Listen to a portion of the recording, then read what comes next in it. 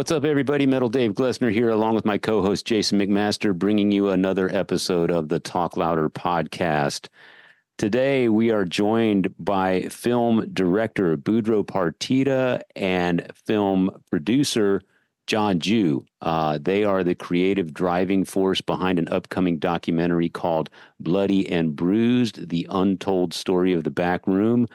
The Back Room was a longtime music venue in Austin, Texas. It survived for about 33 years, I think. And it gave birth to a number of bands, not the least of which is Dangerous Toys. And it also saw a lot of action from touring bands that were on their way up. Soundgarden, Pearl Jam, Dangerous Toys, LA Guns, Junkyard, the like, Pariah. And these guys had the idea. Megadeth, Exciter, Armored Saint, Saxon. Raven, yeah, I mean, the list goes on and on and on. Everybody from thrash metal from the early to middle 80s, just until the place went under. So, yeah. It's one of those venues that's on the map, rightfully so, right alongside venues like CBGB's, The Whiskey, L'Amour's, what am I leaving out? The iconic music venues that created not only, I mean, they created a scene. They were a gathering place for a culture, a tribe of people, a certain like-minded audience. And these guys had the idea to put this film together. And to their credit, they've worked on it for 4 years. 4 years. Have you seen the documentary about the whiskey? I think I want to say it's on YouTube, and I think it's, kind of done on the fly. I don't know if it was like a theater release or submitted to festivals or whatever, but it's actually pretty good. Yeah. And luckily the whiskey is still around, legendary venue, of course, that you could say the same kind of thing happened in our fishbowl here down in Austin, Texas with the Back Room. It's just not on the Sunset Strip where real estate is. Our club was in the ghetto and the whiskey is not. So there you go. Yeah. Well, Budro and John and a whole cast of characters, Tammy Moore, Adam Salinas, Ray Segern, they acknowledged that there was a huge army of people in their production crew, Penny Rock Productions, that helped make this happen. And I know that Jason and I were both interviewed as part of this movie. There was 65, 70 other people that were interviewed. All of these people were either performers or former employees or people that were just regulars at the club. They really did a good job of going out of their way to find the people that could tell the story of the Back Room. It's very informative. It's very historically significant. They went back to the early days of the club, which I was unfamiliar with, and did a great job digging up some people from the early days of the Back Room. And we couldn't be prouder of them for putting in so much work to put our little club on the map. The film is being submitted to South by Southwest for, hopefully it'll be accepted for a screening at South by Southwest 2024 here in Austin, Texas. And the goal beyond that is to go even bigger. So again, it's called Bloody and Bruised, the Untold Story of the Back Room. I want to also say that we started this episode on a very somber note. We lost one of our own a couple days ago, Nathan Olivarez, who was a huge part of the Austin music scene. He's featured in the movie. He was a champion of local Austin music. He was an accomplished musician in his own right. Suddenly passed away a couple days ago. We're all still in shock. So we do take a few moments at the beginning of the episode to pay tribute to our friend and a guy who contributed so much to the Austin music scene. So to Nathan's friends and family, we send you our sincerest condolences. And with that, we will get right into the show today. Budro Partida and John Ju from Bloody and Bruised, the Untold Story of the Back Room, today on the Talk Louder podcast.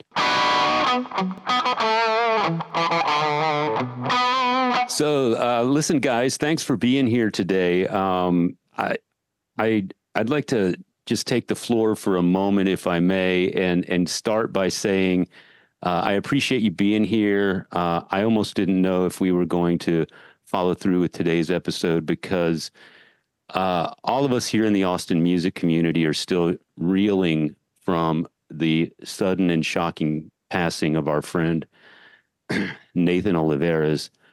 And I just wanted to take a moment and acknowledge him and his family. And I almost can't even talk without getting emotional. I get it, Dave. Everyone is feeling the same sentiments. I think that it was. It just goes to show how delicate everything can be, as resilient as our bodies actually are. You never know.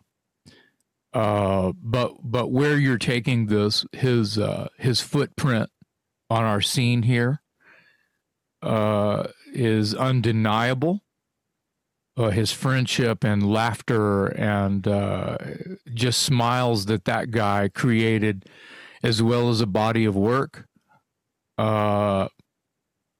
is immeasurable.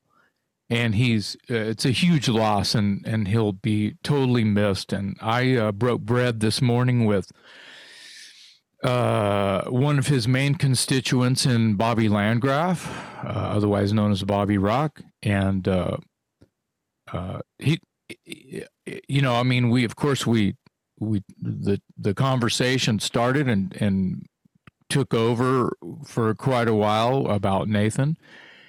But if I may say so, and not be limited to, not speaking for Bobby, but Bobby seemed fine, but he also seemed to not really have many words yet, like still in shock, because he seemed fine, if you know what I mean. Yeah, I think we're all in that same boat. This news is fresh. The pain is fresh. And I just wanted to express our condolences. Everyone here at the Talk Louder podcast, including our two guests today, Budro and John, we send our love and condolences to Nathan's family. He was a huge supporter of our podcast. I always looked forward to his comments. He was very engaging, very supportive. He and I were friends in person, but of course friends on social media. And anytime I posted something about my son, he always had the kindest words to say. And if you ever were in the same room with him, he just lit the place up with his smile and his laughter. And it's a huge, huge loss for the Austin music scene. He and his partner, Dave Pruitt, are arguably the two biggest champions of live music in Austin. And this goes back for decades and decades. So this isn't some recent development as far as his championing of Austin music, Austin bands. It's just huge. Anybody that's spent any time in this scene is feeling the pain today and has been for the past 48 hours or so and will continue. So I know we haven't let our guests say a fucking word yet, well, but I just want to say this. Go ahead, finish, Dave. I have something to say. No, I was just about to open it up because Nathan, of course, having said what I just said, all of those things, he is obviously a central figure in this movie that we're discussing today. Reading my mind. Thank you, Dave. Sorry. And he and on a lighter note, he may very well have one of the most memorable and funny scenes in the movie. Obviously, we haven't seen the whole movie, but we've seen trailers. And Nathan's, there's a segment featuring Nathan that is arguably the most hilarious thing in the whole thing so far. I'm going to piggyback that and say, I feel like, and you can say, well, not really, maybe, kind of, sure. I don't want to put things into your brains, but listen, I feel like just from what I've seen and what I know about the film, just forget that I'm involved at all. When you watch it and you see Nathan in the clips that I've seen, my question to you would be, did he sort of like start I feel like he became part of like you guys are interviewing him and you guys are like, I just feel like, oh shit, that's good. We need to rewrite our scriptic here, because he's taking this to another place where I wouldn't even, holy shit, that's good. So he found his way into the film maybe more than with little expectations. Please answer. So first off, thank you for having us. It is a weird time, just with so much going on in the last 48 hours. Nathan was a whirlwind of a personality, and we instantly fell in love with him. Since even when we first announced that we were making this film, he messaged me like, "Oh man, I got some stories. I can talk on camera. I can definitely be a part of this." And I was like, okay, yeah, oh, by the way, yeah, Dave's partner and Capsize, I remember him. And very quickly we were joking and laughing online and via text and in person. And when it came to do his interview, he commanded the room with his personality and his humor. And exactly right, Jason, that he just kind of he started just spewing gold that even it was just one thing after another. It was hilarious. It was endearing. And you can tell it. And Dave, I think I know what you mean about his final word in the trailer when he's talking about the back room. I what I didn't keep in that clip that is online is after he said that, and John can attest to this, was, oh man, that's going in the fucking trailer. Like I flat out said, that's going in the trailer. That's going in the movie. Like it was, and he's like, oh yeah, okay, great, awesome. And that was the last thing we recorded before we actually cut. So I mean, Nathan, I loved me some Nathan, and he was always great to us. He was a big champion of the film. And we worked on multiple projects together ever since meeting him. And every single time, I got to do some PSAs with him for Ham. We got to do some live performance recording for him. Obviously, the Stupid Drama music video. And just over time, he just he was a really great friend and a really great personality. And yeah, I'm going to miss him. And, the Austin music scene has definitely changed now that he's gone, but he made it a better place. And I'm just glad that he is going to be, his personality, his person will be cemented in film for others to see and for others to appreciate, for those that didn't know him personally. I'm more excited about the film now than I was before because of Nathan. Mm-hmm. Yeah. And we are reworking the graphics and the epilogue to include a tribute to him, a dedication to him. So there is already kind of a somewhat built-in tribute to him and Dave into the Capsize segments. But I'm definitely making that call to rework that and perfect. And that. So, John, any thoughts or comments? Yeah, well, I was going to say, when we interviewed every single one of you guys, Budro and I had a little thing that we do where if somebody would say, something like Budro said, he said a lot of gold. If somebody said something that we knew we were going to go back to, or if somebody said a story that we knew we were going to eventually try to reenact, Budro would signal me and I would write it in my notes, and I would put it on my phone immediately. When we left Nathan's interview, I had an entire page of my phone just filled with notes of things that he was just saying that were like, hopefully we can go back to that. And when he first met us, it was funny because Budro and I, we wear cologne, and our cameraman, Brian, was wearing cologne that day. So we walked in and he was like, man, you guys smell like Dillards. And that was the ongoing joke. Anytime we'd see him, we're like, it's the Dillards boys. Like it was just, he's such a good guy. He was such a good guy. Yeah. Yeah. Well, at the risk of getting emotional and me being less eloquent than I'd like to be regarding this whole situation, I just, again, want to reiterate our condolences and our love for Nathan Olivarez and his family. He will be missed. So, all right, guys, we brought you here today to talk about your film, Bloody and Bruised, The Untold Story of the Back Room. It is a documentary about one of the longest running music venues in Austin history, And that's saying a lot if you know anything about Austin and its music history. 30 plus years at the forefront of live music in Austin. You guys had the idea to make a documentary about the venue. You started gathering some of the key people that were involved in the scene, some former employees. You had people retell stories. You had people relive memorable gigs, et cetera, et cetera. It's all the things a documentary should be. But Jason and I were able to see a few clips in advance, and I got to tell you guys, I couldn't be more proud of the work you did with this thing. It looks amazing. It is top-notch quality all the way around. So tell me first, let's go back to the beginning. How did you come up with the idea? What was the impetus to make a documentary on this particular venue? Well, thank you. Thank you for those kind words. A couple years ago, I was helping out the director, Jeff Sandman, with a little bit on his documentary about the Saxon pub.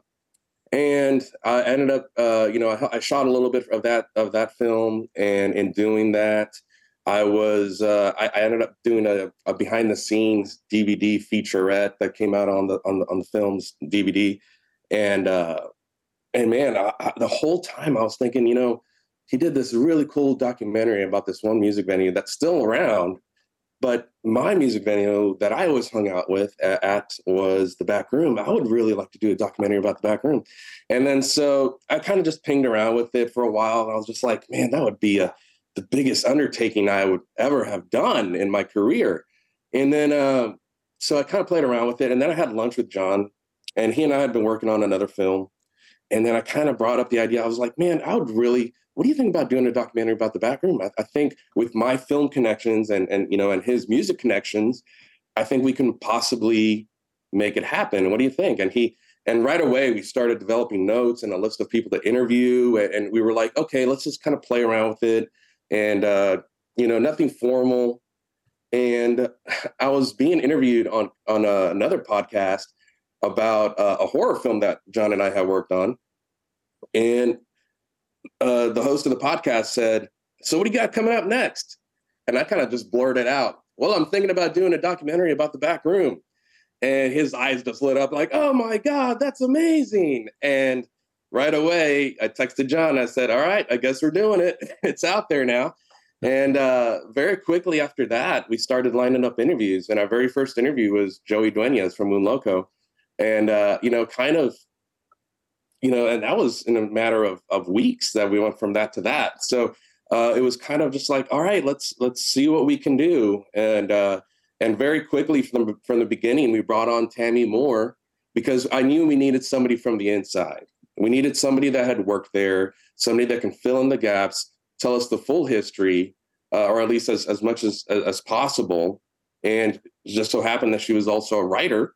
So she was, hey, well, we got our writer for the film, along with myself. And then we brought in Adam Salinas as well, who's a longtime friend of ours.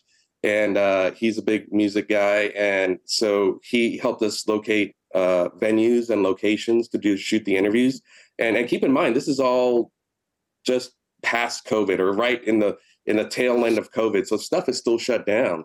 So we had access to plenty of venues that were closed, and all these musicians and artists and staff people, had been hunkered down for a while, and they were anxious to do something, to do anything. They weren't playing. So we had the benefit of like, yeah, we'll do an interview. Yeah, come on, let's do something. And that's what we did. And then towards the tail end of it, we ended up getting Ray Segrin, who also worked there as a club DJ and promoter and booker, and he helped us financially as an executive producer, help us finish some of the reenactments that I really wanted to be as part of the film to help tell the stories. We shot, I don't know, John, what was it? Close to 70 interviews in the span of 9 months. 9 months, yeah.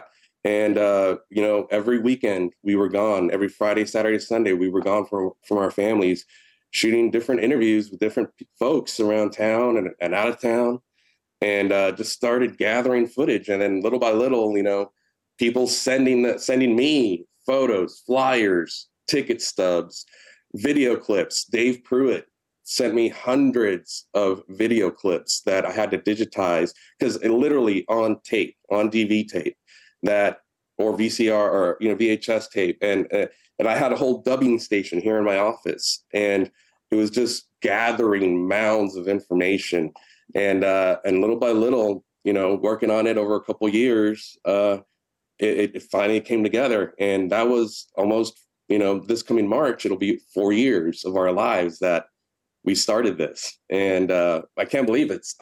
We've been talking. All of us have been talking since at least 4 years or more about this, and it's finally done.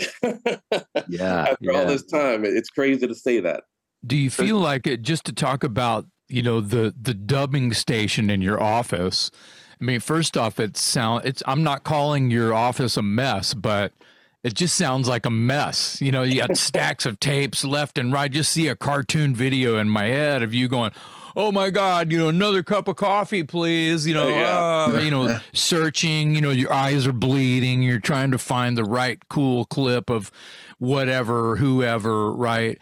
Could you have found a better hoarder of footage from Dave Pruitt? I mean, unbelievable amounts of history from one man. Yeah, he is Austin's archivist when it comes to the music scene, and so this film would not have been possible without him. And we need to have Dave Pruitt on the Talk Louder podcast just so we can get commentary of what his intent was over the past, literally 40 years of supporting live music and documentation. Yeah, and he supplied so much. I mean, I would say a good 80% or 75 to 80% of the clips that you see in the final film are his. Wow. Everything else is stuff that either people sent me physically, like, "Oh, here's a link that I digitized of my show," or stuff that I had to find online and get permissions to download. But I mean, it was like I did have a box of nothing but Dave Pruitt tapes, both videotapes and audio cassettes. That was just like after another, and I would let it digitize and walk away. And 2 hours later, come back, check on it, digitize, walk away, and it was a whole process. I mean, just the cataloging of ticket stubs and flyers, every single photo, every single item every single element that you see in the film, there's literally thousands of these items, and everyone had every single item had to have some kind of reference date and or source, so that I could, in the credits and also for our legal department, say, well, so-and-so provided this, and this is from and so that when I'm editing the film, I can search Dangerous Toys 1990, McMaster provided this, or whoever, Right. I needed it all cataloged, and all of that was just countless hours of busy work that, it's part of the not fun part of filmmaking that nobody understands. Right. John, did you see physically and mentally upheaval of your everyday life when you started this project? Oh, for sure. And that was the Probably the cool thing was we started as we were going to shoot for the trailer. So the intent was, let's shoot a trailer, or let's shoot footage so we can put a trailer together, see what the reception is from everyone. And we found it so easy at that moment. I mean, the times came, we never expected for the world to shut down the way it did. So we always had this shelf, because we never knew how we were going to do it, to shoot an interview at a location with controlled environment, no music. And all of a sudden we were booking venues that were closed down and getting, interviewees into the venues and shooting these interviews. Then by the time we knew it, we had two scheduled per weekend, and we just kept going. We never stopped. And it wasn't just for the trailer. We ended up shooting the entire film. Yeah. For all of principal photography in about 8 months. Tell them about when you did the Chronicle. Oh, and Adam and I hung out at the Chronicle for 2 whole days, 2 different days that we went for a good 9 hours, I want to say. And they don't have microfilm, so they keep all of their past, issues in these huge albums, and they're dated. So you go into what they call the vault, and they have an entire thing of albums like 1991 or July 1991 to March 1992 or whatever. And we would just go through I got stuck in the 80s because I was looking at all the movie ads. I'm like, oh, E.T. came out on, but it was just so cool to see and go through an entire history of the Chronicle and all the backroom ads that were on there from the first one. And I think they literally took photos and scanned every single backroom ad since the start of the Chronicle. Man. Wow. It took them 2 days. Well, I think that's one of the things that I appreciate about the clips that I've seen is you can tell you guys were really meticulous about it. And it's like, this is one of those things where if you're going to do the venue justice, then you have to do it correctly. Just doing some, filming a few interviews and putting something together in the span of a year is not going to tell the full story. And I think you guys would even admit, as long as you've been working on this project, even you, after 4 years, had to leave some things on the cutting room floor, or maybe couldn't get somebody in the film that you wanted, or whatever. But I will say that 4 years, that's a true show of commitment, and I think the results speak for themselves from what I've seen. It's really well done. Thank you. I wanted to ask each of you, Budro, you referenced people submitting flyers and ticket stubs, etc. So in the course of putting this film together, each of you, we'll start with John. What was the coolest piece of memorabilia that crossed your eyes? Oh man, there was a lot of stuff. Let me see what I saw. I know we got a lot of people send us a lot of really cool pictures. I always appreciated all the Dimebag and Vinny pictures from the club. There were a lot of those. Seems like they hung out with a lot of people. I never got to see Pantera there, but I got to see the other guys in different bands playing there, but never them together. Man, one of the coolest things, I guess. That's a really good question because I saw so much. I know that a lot of the photos that I've seen that people submitted, to your point that there's definitely a lot that we had to leave out just from the time standpoint. Seeing photos of Soundgarden, seeing photos of Pearl Jam and all these other bands, and of course, like Watchtower and all that, all those footage of that was really cool. I do know that Randall McMaster, he gave me some footage of the Mentors show. And that was something I wasn't expecting. And I was like, oh, wow. And so, and some of that made it into the film. And then eventually we had to edit some of it out. Of course. But I wasn't, that was one thing that he actually reached out to me about that. And I was like, wow, this is stuff that I had never was anticipating where, people said, you should really try to put this in there. So what started off, and what I should say is for sure, is that this started off as a weekend side project. It kind of started off as something between productions that we can work on here and there. But as soon as people found out that, oh, you guys are working on the backroom documentary, it just blew up exponentially day by day. And now there's thousands of followers on our Facebook page. There's, I think our trailer has over 13,000 views now. And it's become this organic growth of people's vested interest in something that they were really close to and then they're a part of. And it was a part of their lives and it meant something to them. And whether they're an artist or a staff member or just a fan. And so, the amount of stuff, that people sent me, it's immeasurable to see and say, like, this is by far my favorite thing because there's literally thousands of photos and flyers and ticket stubs and video clips and stuff that this movie lives on an 18 terabyte drive.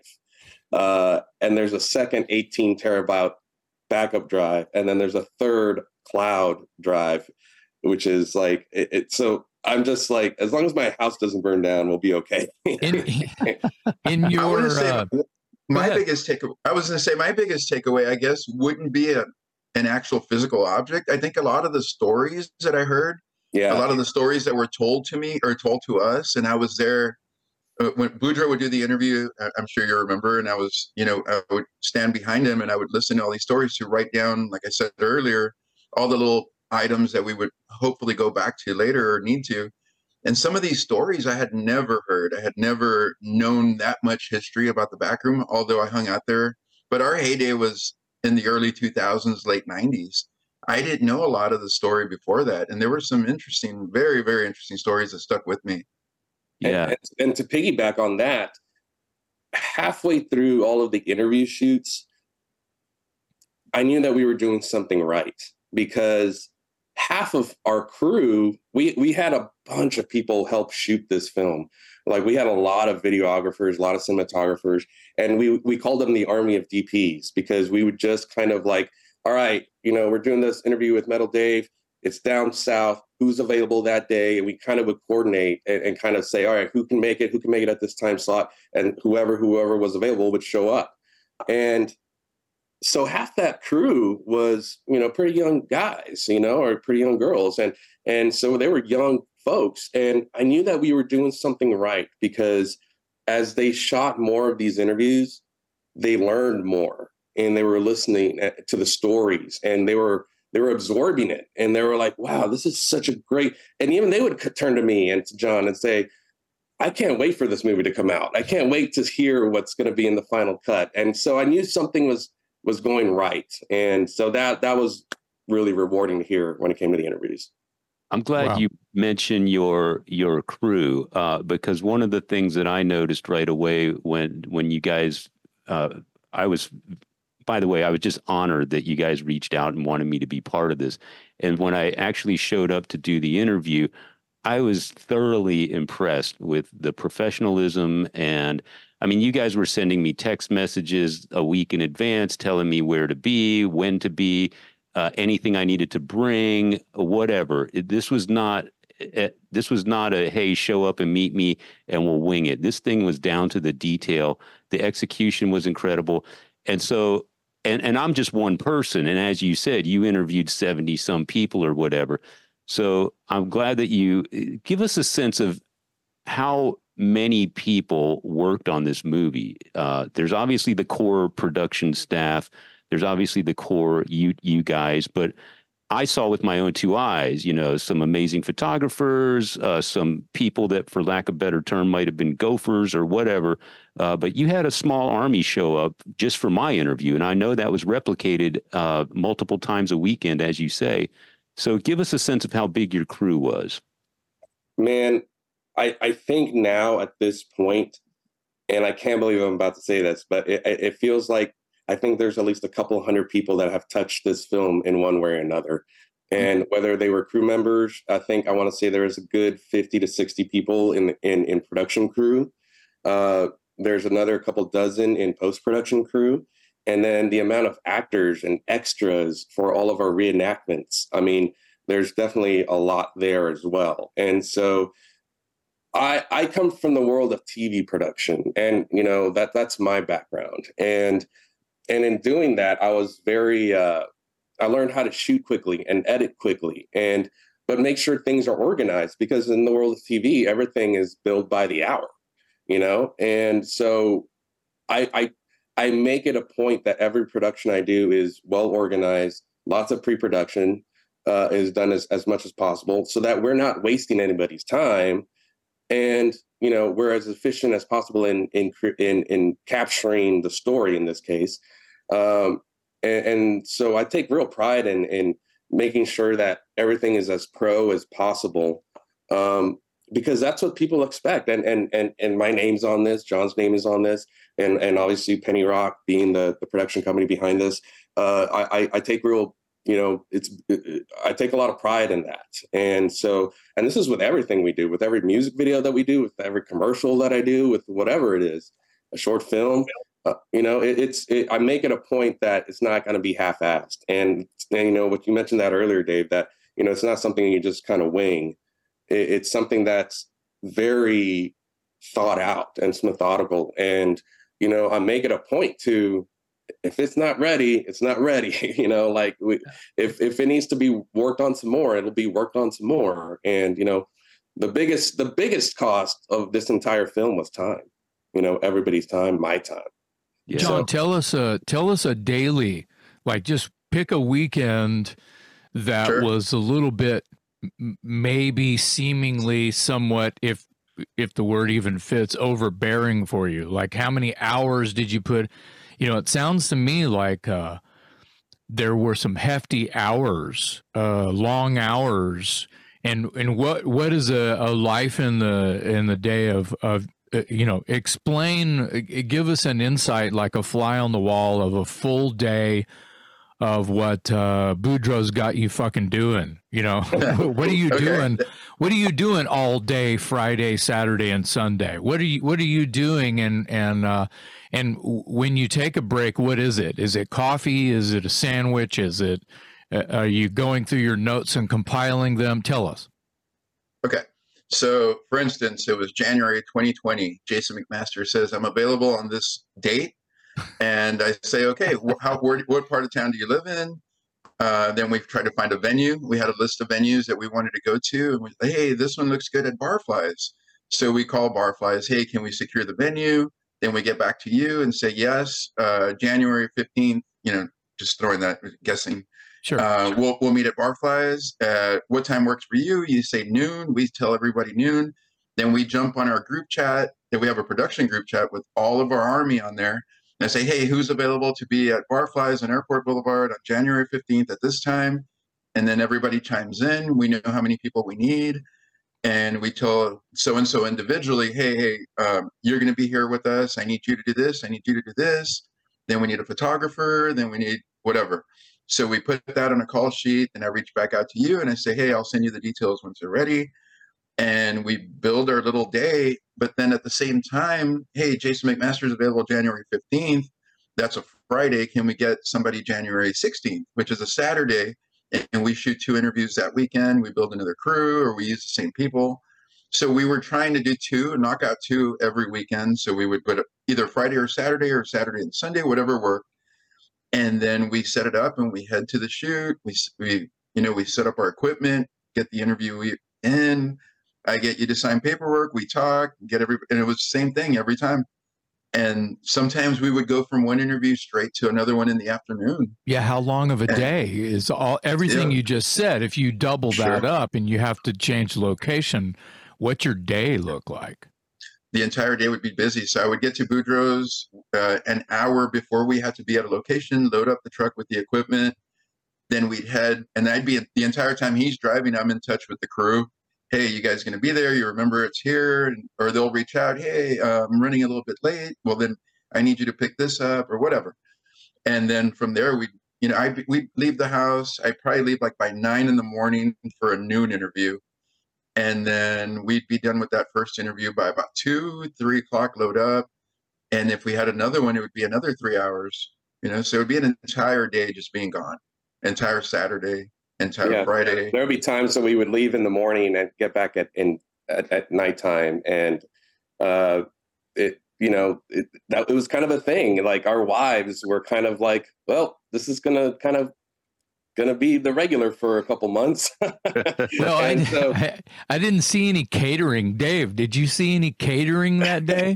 I did not, but they did buy me a couple Lone Star beers. So I see that. I like how you're making sure the can is pointed at the camera. Did you get in this logo? I want to get a free get an endorsement here. Yeah, that's all them. I just did the drinking. Smart. They're the product placement. Yeah. It seems like every production we did for it with Dave, we had some kind of beer present.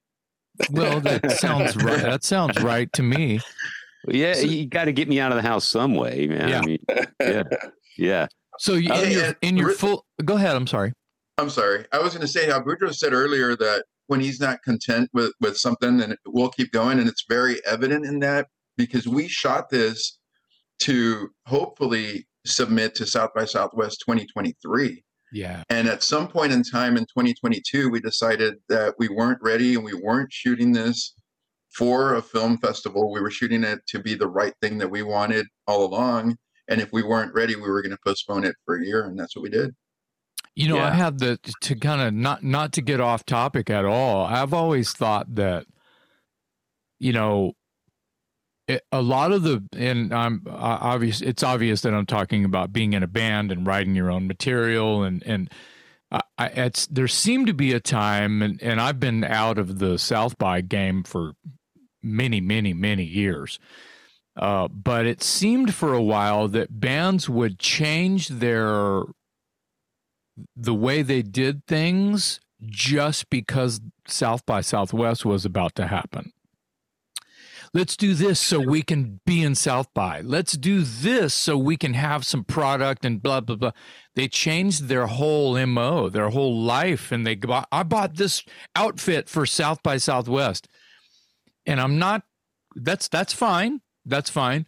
But you don't, back to your film, you don't live your life for the festival you're going to submit to, because you're going to, your shit, you want it to go to these guys, you want to submit to the world. You don't want to submit so you can continue your big fish, little pond life.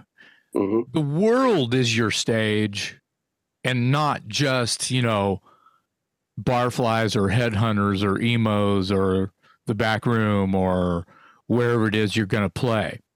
It's not about that. It's about your world is the world, not just this thing you're about to do. So it's good to hear you know what and where you know, maybe you were smart enough to see early on, you could back up and go, wait a minute, this is not about getting it into a film festival. This is about telling a story. This is not a demo. I'm making a fucking double album right now. You know, I'm making Beatles the White Album, you know. Yeah. I'm making Use Your Illusion 1 and 2 right now, motherfucker. This is Kiss Alive 1. This is not, you know, you want to tell the story of like, boom. You just don't want to go, oh shit, here's some, you know, here's 2 songs. No. Yeah.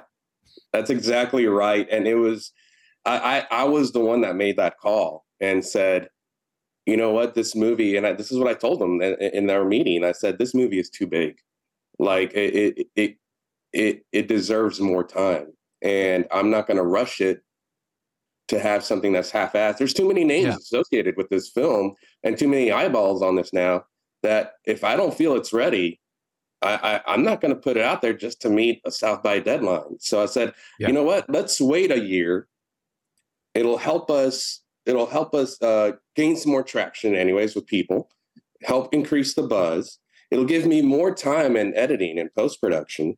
And then we'll probably, you know, we can try to acquire some more funding on the way. And that's exactly what happened when we, you know, with Ray Segrin joining as executive producer in that last year and a half, when he signed on, you know, he's the one that really helped us financially to get all of the reenactments shot, you know, and so the good things came out of that year. And in doing that, you know, the film ended up being done. And I don't know, I don't think I've told you guys this, but, you know, when the film was actually completed, I want to say what, John Jew, like in April or May or something like that? Yeah, it was April. May, yeah. So like the first final cut of the film was actually done, you know, early summer or whatever.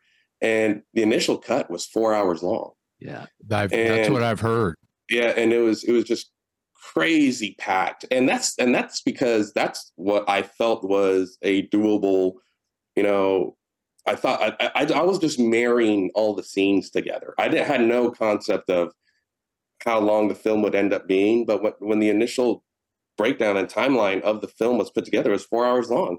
And I said, well, obviously I can't submit that to South by. And so I cut it down to 2.5. And at 2.5, it still felt like a behemoth of a film. And we were comfortable with that. And then I slightly trimmed it to 2.24. And then our post-production house said, well, give it a couple more minutes trim. And so we ended up at 2:14. And then finally at 2:14, the post-production house and our production team, we were looking at budgets and we're looking at South by's programming blocks and everything.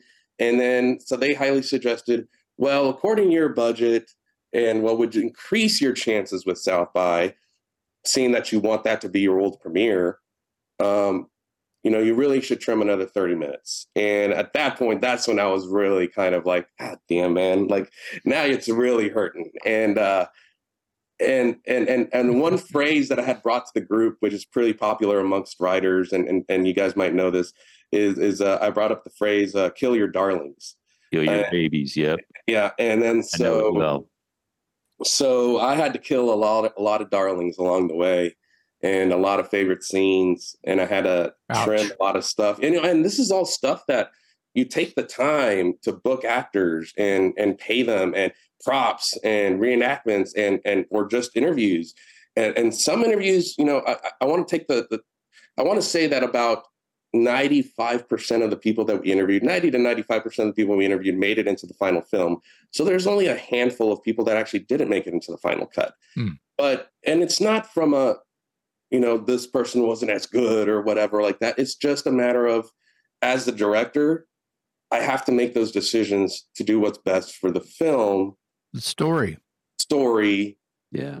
And for, obviously for programming and for time allotment and from what our budget is, I make that call. And so, sometimes they're tough decisions, and, but I have to do what's best for the film.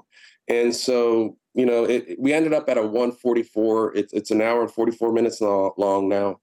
It is a piece that moves. It's educational. It's entertaining. It's informative. It's endearing, and it's emotional. So I think it hits all of those points that, I think it really is going to be touching for the people that were a part of it, part of the scene and a part of the back room to see this 1:44. And of course, there's going to be those people that, well, you didn't touch on this band, or you didn't talk about that band, or this event. And I'm like, well, yeah, that's what I was alluding.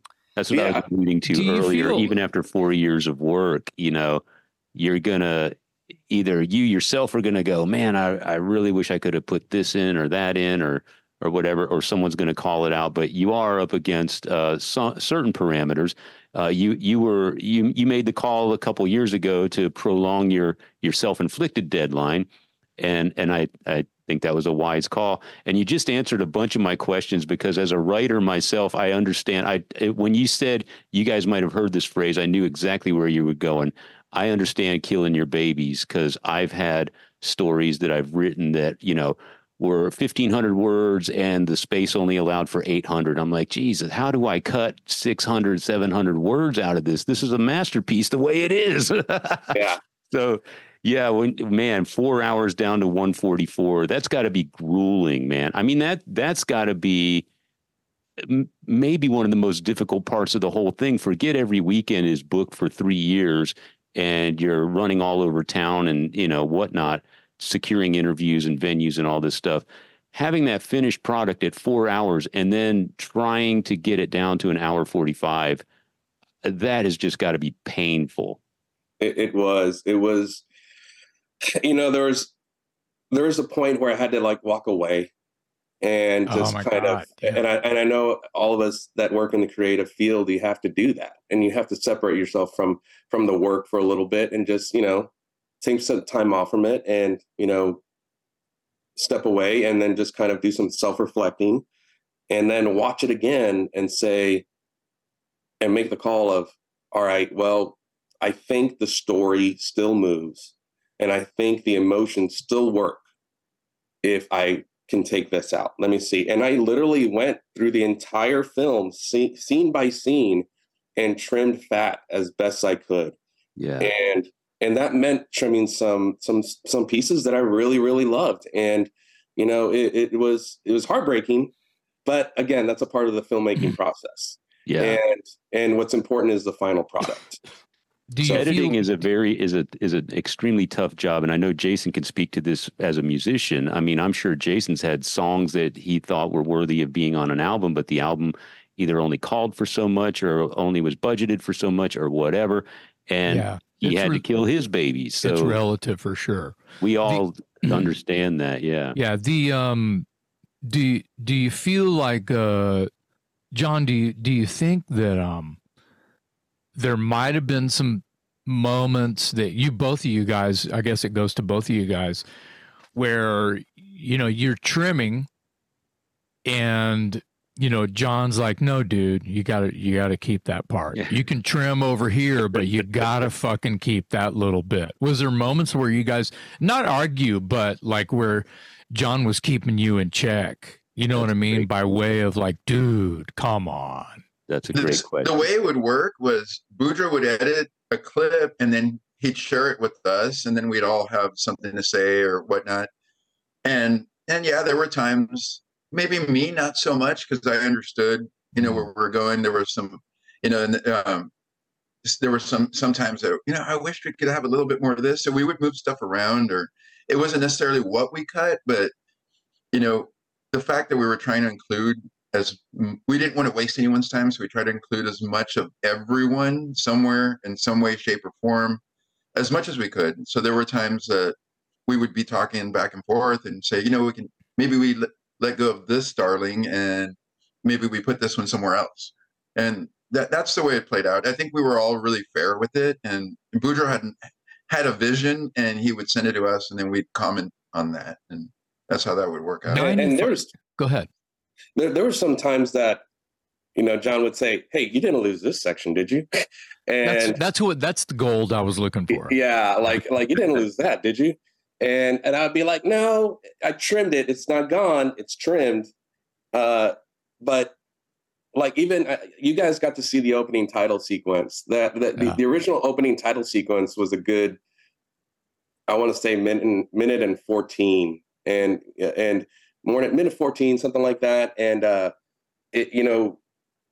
really liked it. We shot, Dave, you were a part of that intro title sequence. We shot a lot of good footage for that. And, that alone had to be trimmed down to now, I think it's like 35 seconds. And I know that doesn't sound like a lot. That's trimming 30 something seconds, but those 30 something seconds took a day and a half, if not 2 weeks to build. and so now it's just literally just boom. All right, now that's gone. And let me shorten this, but I also got to rearrange the music and everything in the edit. And now the graphics have changed, and now the timing of everything has changed. And so just doing little trims like that is a huge impact. It's not just a simple, well, just take that out. It's a rearrangement of entire work that has to be redone. Yeah, I don't think when people go to a movie or listen to a record or whatever, they don't fully understand that behind the scenes, if a record producer or a film producer or whatever tells you to cut 20 seconds, it's painful, man. I mean, it is painful. 20 seconds sounds like a blip, and okay, it's a rewrite. Fine. It's a rewrite. If your actor, let's say you're making a movie, and you guys know this, if you rewrite the script where your character says this instead of that, well, that affects the ripple effect with everybody else's reaction in the film, or even what they're going to say in reaction to the rewrite of your character, of the shot, the scene. It fucks up the whole fucking thing. Yeah. That even changes whatever the soundbite, the backdrop music is. The reactions of, oh, you're not going to be sad, you're going to be mad, and that changes the whole backdrop. It's a whole rework. There was a couple times where I had to it was, what I call them, they're edit overhauls. And it's just like, well, I got to trim a minute and 30 from here.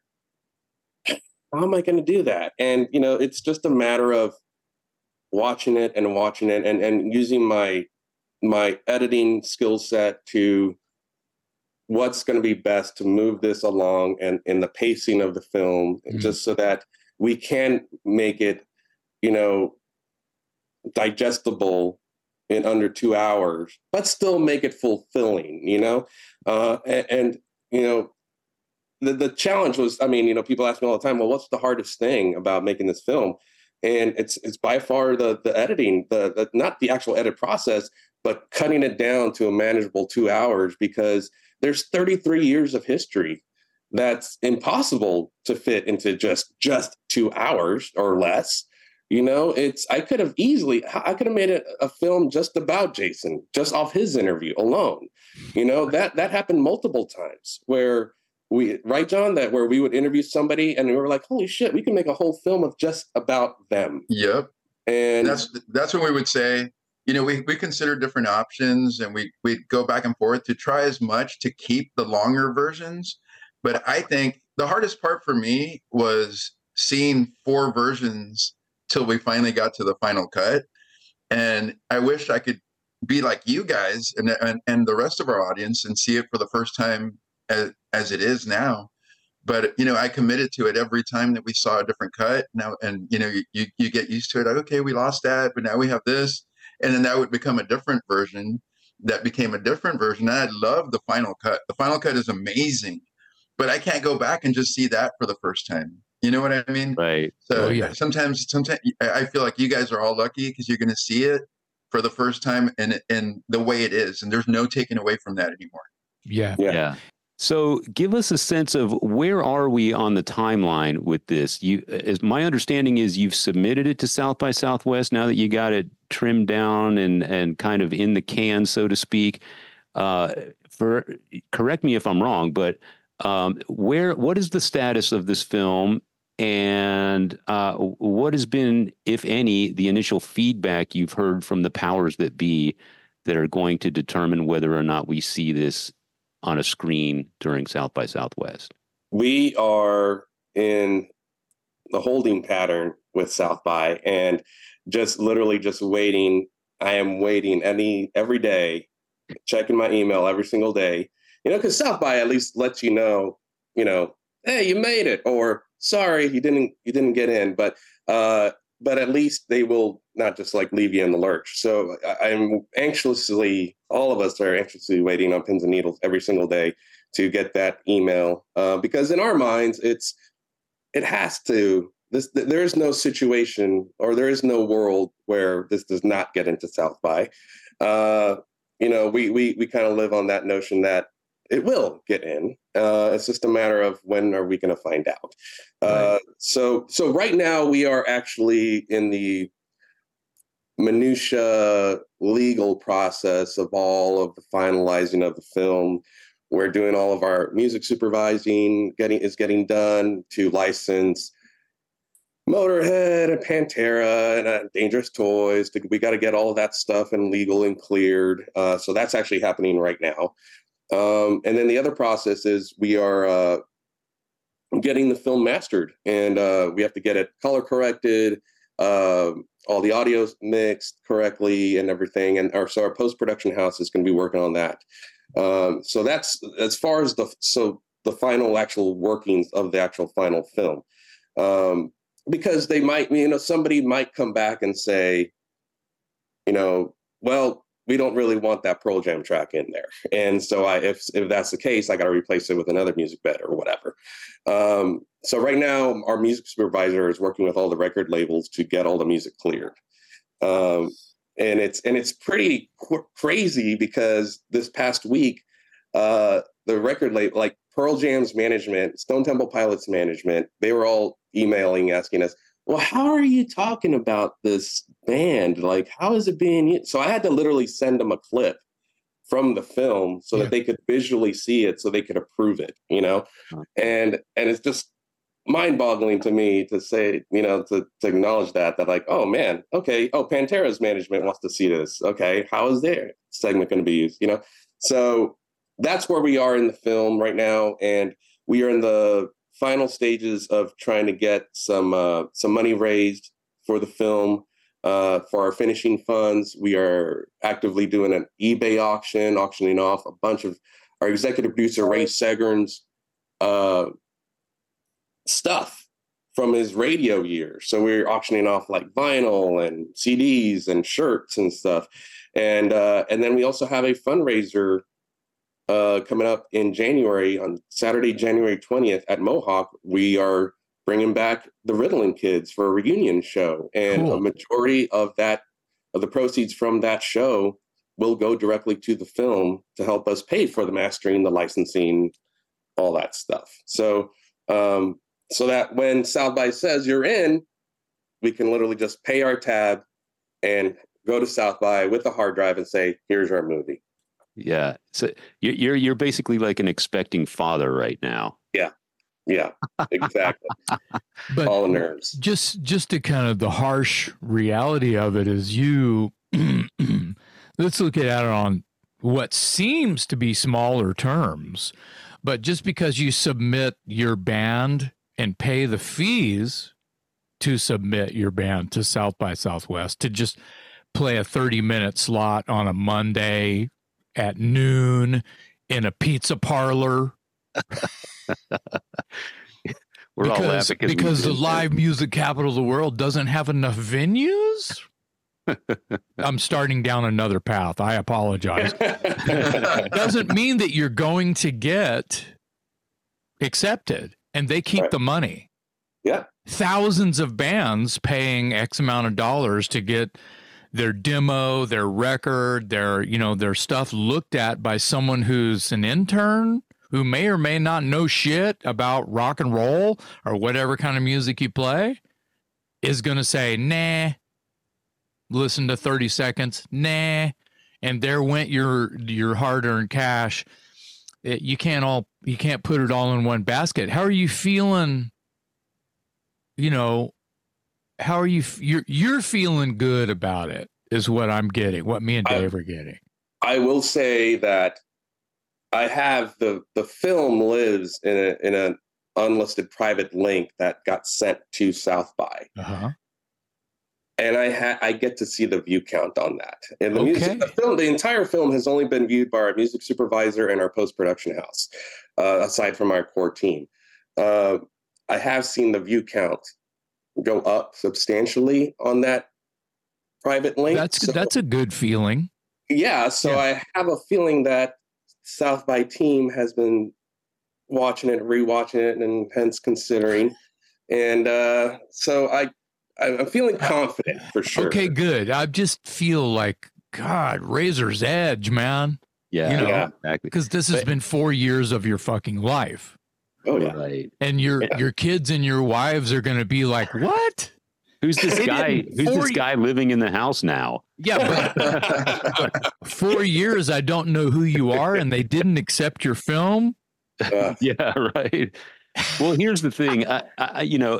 I don't want to jinx the project. Of course not. But I mean, my God, man, if there was ever a no-brainer, I mean, it's a documentary about one of the most celebrated music venues in Austin, Texas. South by Southwest is an Austin, Texas institution.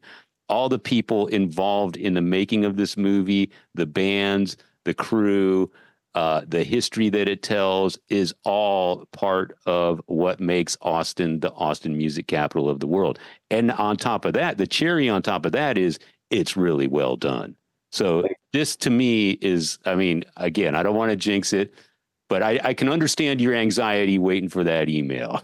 Yeah. I mean, and also like hell, even like the success story of Dangerous Toys. Yeah. In a South by Southwest Discovery Cinderella story, it kind of like it piggybacks on itself. You know what I mean? Yeah. Like, that's a great point. You're telling many stories within one story. Yeah. Yeah. The movie, the film is not documenting South by Southwest Cinderella stories by any coin. Nothing like that. Mm-hmm. But you're not wrong that, because bands from all over the world come through, filmmakers from all over the world submit and probably get turned down. Oh yeah. There's from what I understand, hundreds of films get submitted, and they make a pretty penny off of that. But right. And Dave, we've heard, John and I have heard that multiple times, that it would be it would be dumb of South by to pass this up. Yeah. So hopefully, it's just it tells a piece of Austin music history very well. And as to your point, Budro, I hadn't even thought of that, but the success story of Dangerous Toys just conveniently rolls into that. That's a pat on their back, that just happens to be part of this film. That wasn't the intention. You didn't go out looking for that. But as part of telling that story, you can't tell that story without mentioning that episode. And that episode is a major, major part of South by Southwest history, Austin history, the backroom history.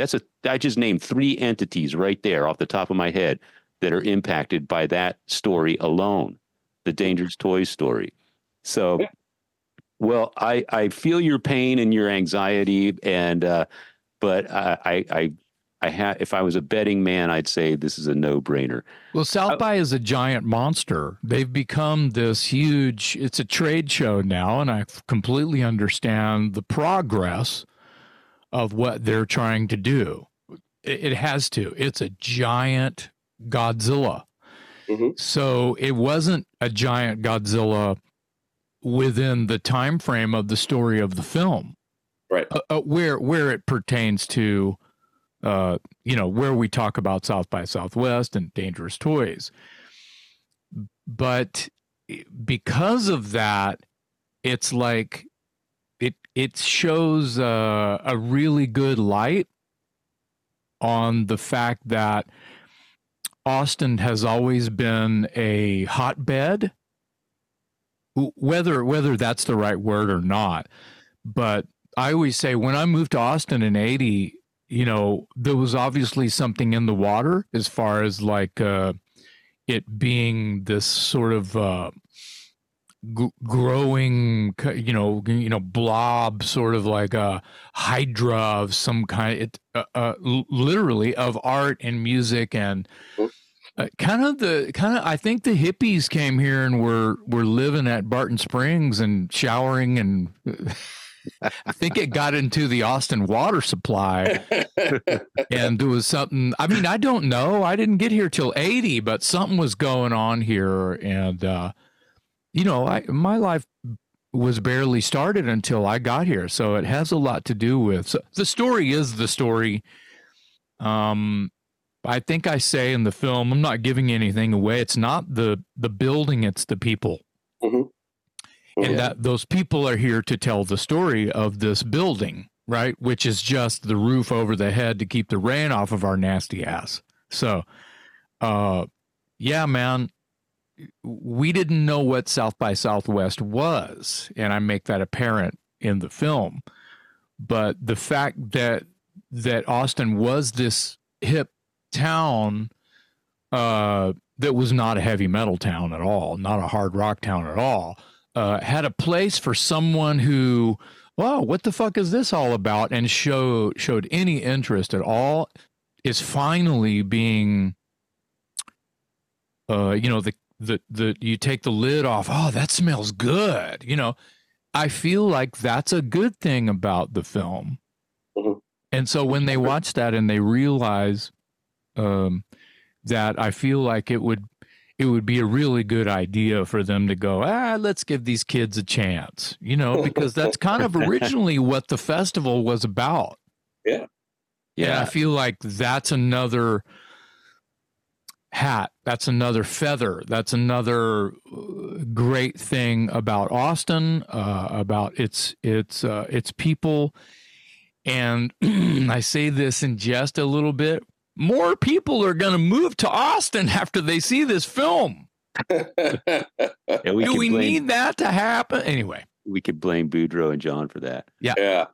I wanted to ask you guys, so one of the things I took away from, I kind of, in a broad sense, am pretty well versed in the history of the back room. But one of the things I wasn't so well versed in was its humble beginnings. And one of the things I really enjoyed about what I saw on a preview clip was how you captured and laid the foundation for what became the the back room as it's known in a broader sense.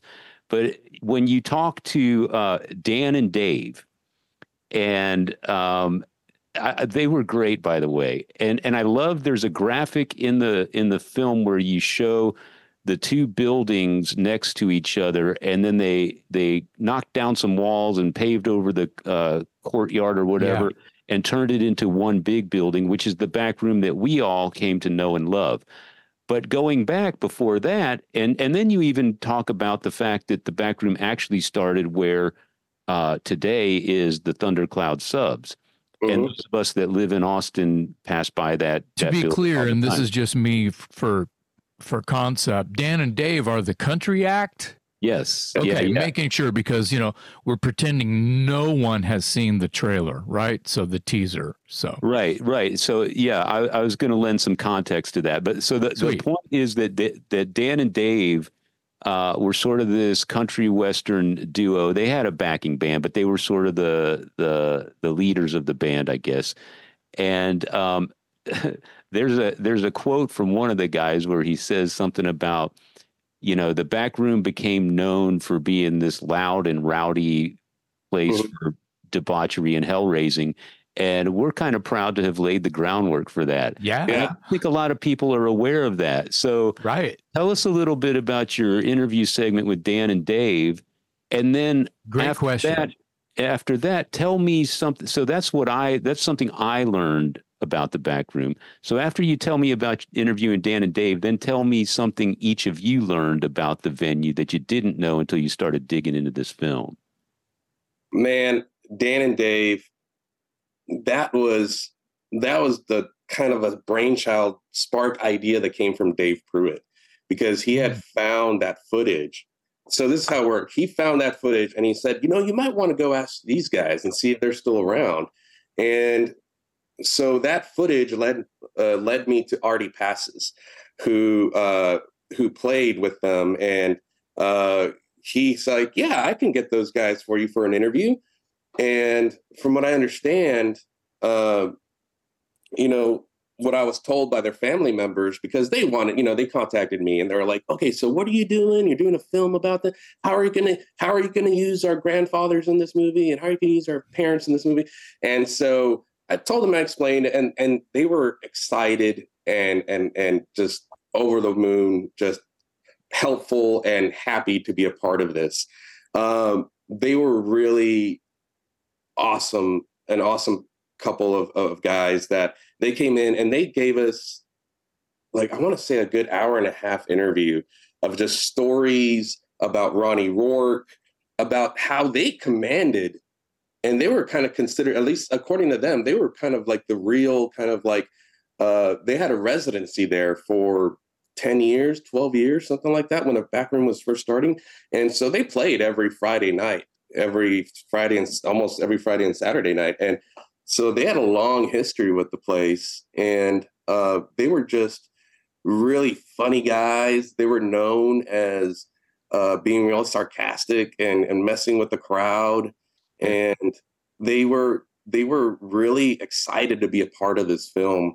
Another person we interviewed was Van Wilkes, and he ended up not being in the final cut as well. But Van Wilkes also is a part of that history of the backroom itself. And so I kind of laid it out that Dan and Dave was kind of like one of the first but like one of the first duo acts that kind of laid the groundwork of this club, and how it wasn't really kind of just another standard country hole in the wall kind of place. It was something that they were kind of turning the building into something of their own and using the venue for themselves and playing around with the crowd. And so I thought that was a cute sentiment when Dan had said, I kind of, this place was known for raising hell. I kind of feel like we were a part of that. Yeah. And that's, it really, it really was kind of like a really fun thing to start the film off as far as the history standpoint. Kind of following a bloodline, sounds like. Yeah. And then, so yes, with the son. And so the only downside of that with the Dan and Dave story was that when we were going to premiere the trailer, the day that we premiered the trailer, hours before we premiered the trailer, Dan passed away. His daughter texted me, and his son texted me and said that his dad had passed away during the day. And he was really excited about the film. He was telling everybody that he's in this movie. And it was just kind of like oh, man, that was a bummer. And, but since then, his son, he's reached out to me along with Nico, and we hang out I hang out with them, and they really love that we got to put his father in this film, and it was great overall. So I'm glad that they were able to still exist in this film, for their family and for people to know about this building and them and part of this history. Yeah. But to answer your second question, at least for me, I never knew that the original back room was down there by where the Riverside Liquor and then the Thundercloud Clubs was. Out front. Yeah. Down the hill. That was something till we started this film, I had no idea about that. Do you guys remember, sorry, this is not off topic, it's location. Do you guys remember, I mean, I'm a little bit older, but when I got here in 80, there was a venue called Mother Earth. Mm-hmm. You heard about that place? Yeah. Oh, yeah. It was on the same block. Yeah. There's people that talked about that. And okay. And we decided to trim that part because a lot of people brought that up, especially Van Wilkes, Oh, yeah. Yeah. And so a lot of people, they were saying, well, Mother Earth, and then so Mark Geary, drummer, I'm sorry to interrupt, Mark Geary of Dangerous Toys, just to give him a little bit of glitter, he played drums in a band called the Jacks, and they played Mother Earth like every weekend. Mm-hmm. And so we had to just, as far as the film component, we had to take part of that out just because we had to drive it along and didn't want to confuse too many people of, sure, okay, there's, the back room, and then there was the Copper Dollar, and then wait, there was Mother Earth. And then so we just decided to kind of trim that and kind of make it a little bit more efficient as far as pacing goes. Yeah. Well, you don't want to confuse with your rhetoric and your arrow, your compass. Mm-hmm. But the history of that strip mall, you could say, the history. And I mentioned it yesterday on my email to you guys. It's hallowed ground. Yeah. I'm talking about Austin, Texas music history. It's hallowed ground just as much as the drag is, down on those old venues used to be down on campus. The original Antones was down there when I got here. All this shit needs to be told, but it's kind of a different story that may already have been told in another documentary that was focused on an artist or something. But John, what'd you learn? What'd you learn about the film when you started digging in? Actually, we had started the film when we had taken notes. We had started it already at the top of the hill, and we backtracked because that was one of the biggest eye-opening things that we found out, was that it started down at the bottom, and then we started doing some research.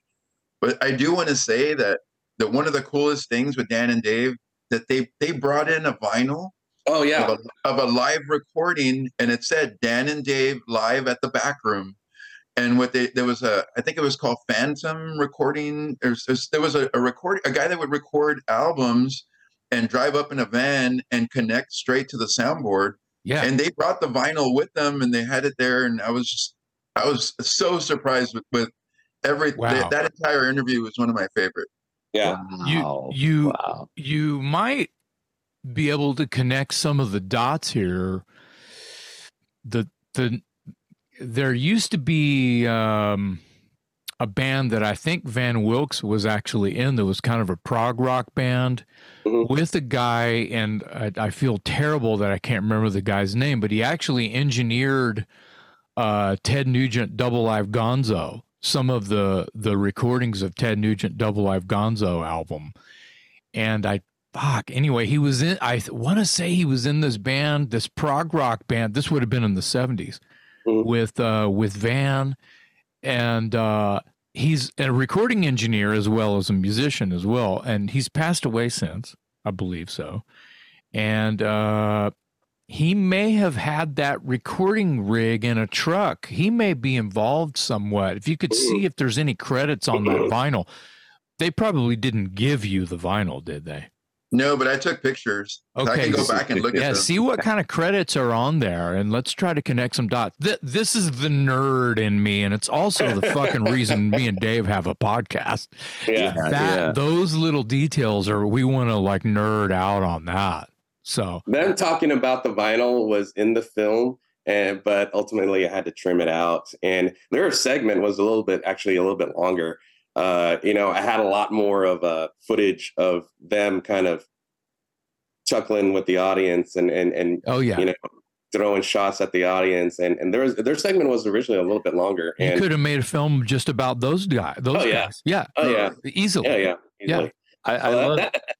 I love the fact that you included those guys, because I think a lot of people from a distance, when they think of the back room, they think of the hard rock heavy metal heyday, and then they think of the next wave with grunge, and then some of the younger kids remember it when, a lot of the pop punk bands came up. But I think it's important, and this as filmmakers, that you went all the way back to sort of the roots. And much to Dan and Dave's point, I don't know, I can't remember which guy is which, but the guy that made the point that they basically planted the seeds for the rebellion that place became known for. Yeah. And so for that, we all owe them a debt of gratitude.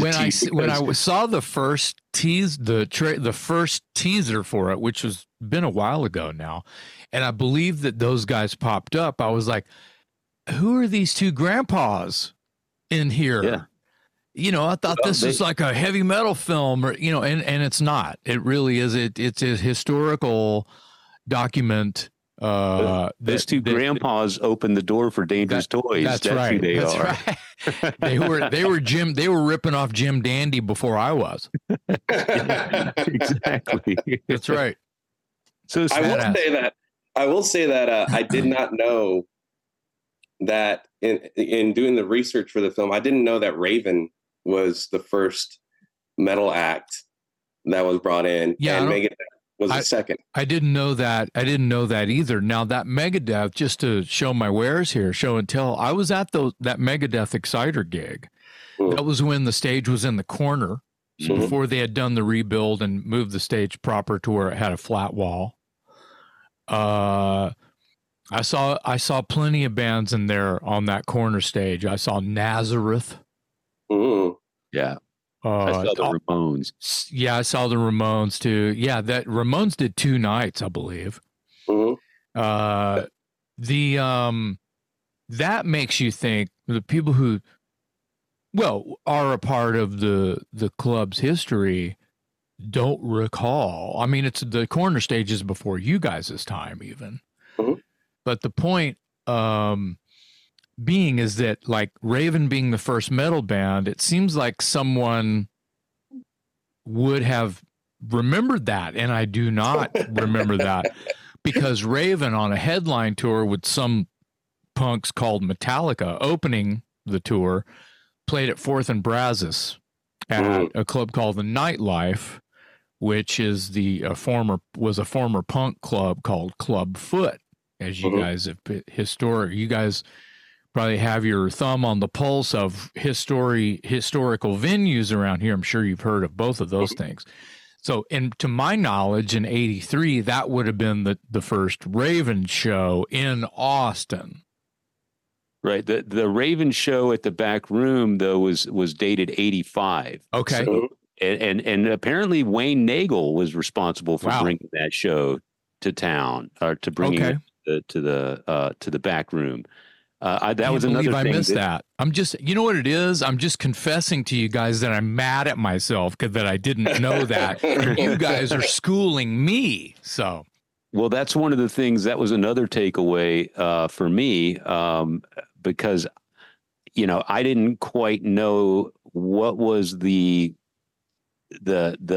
pivotal moment where the back rooms suddenly started to shift gears and turn into a metal club, if you will.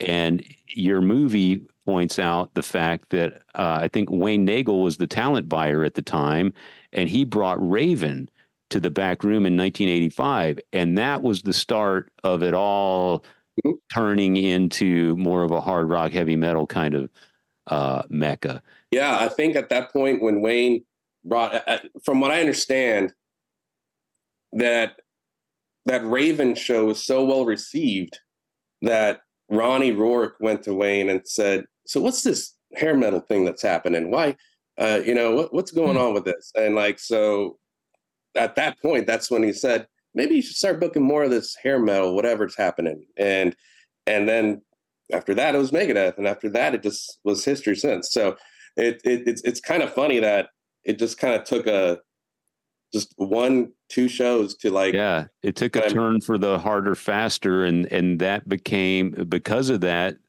I think it's fair to say, and I might be wrong, and feel free to correct me. You guys did a lot of homework on this subject, obviously, but I feel like when you say the back room to a wider audience, it's mostly remembered. And some of this might be because of Dangerous Toys. I think when you say the back room, people immediately go to hard rock, heavy metal, hair metal.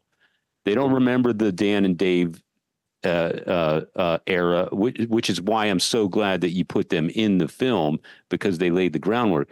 And they, some of the grunge stuff, yes, because some key players came through at early points in their career and played some memorable shows. But I think by and large, if you say the back room, people remember it for Dangerous Toys, Pariah, LA Guns, Faster Pussycat, Kicks, bands like that came through there.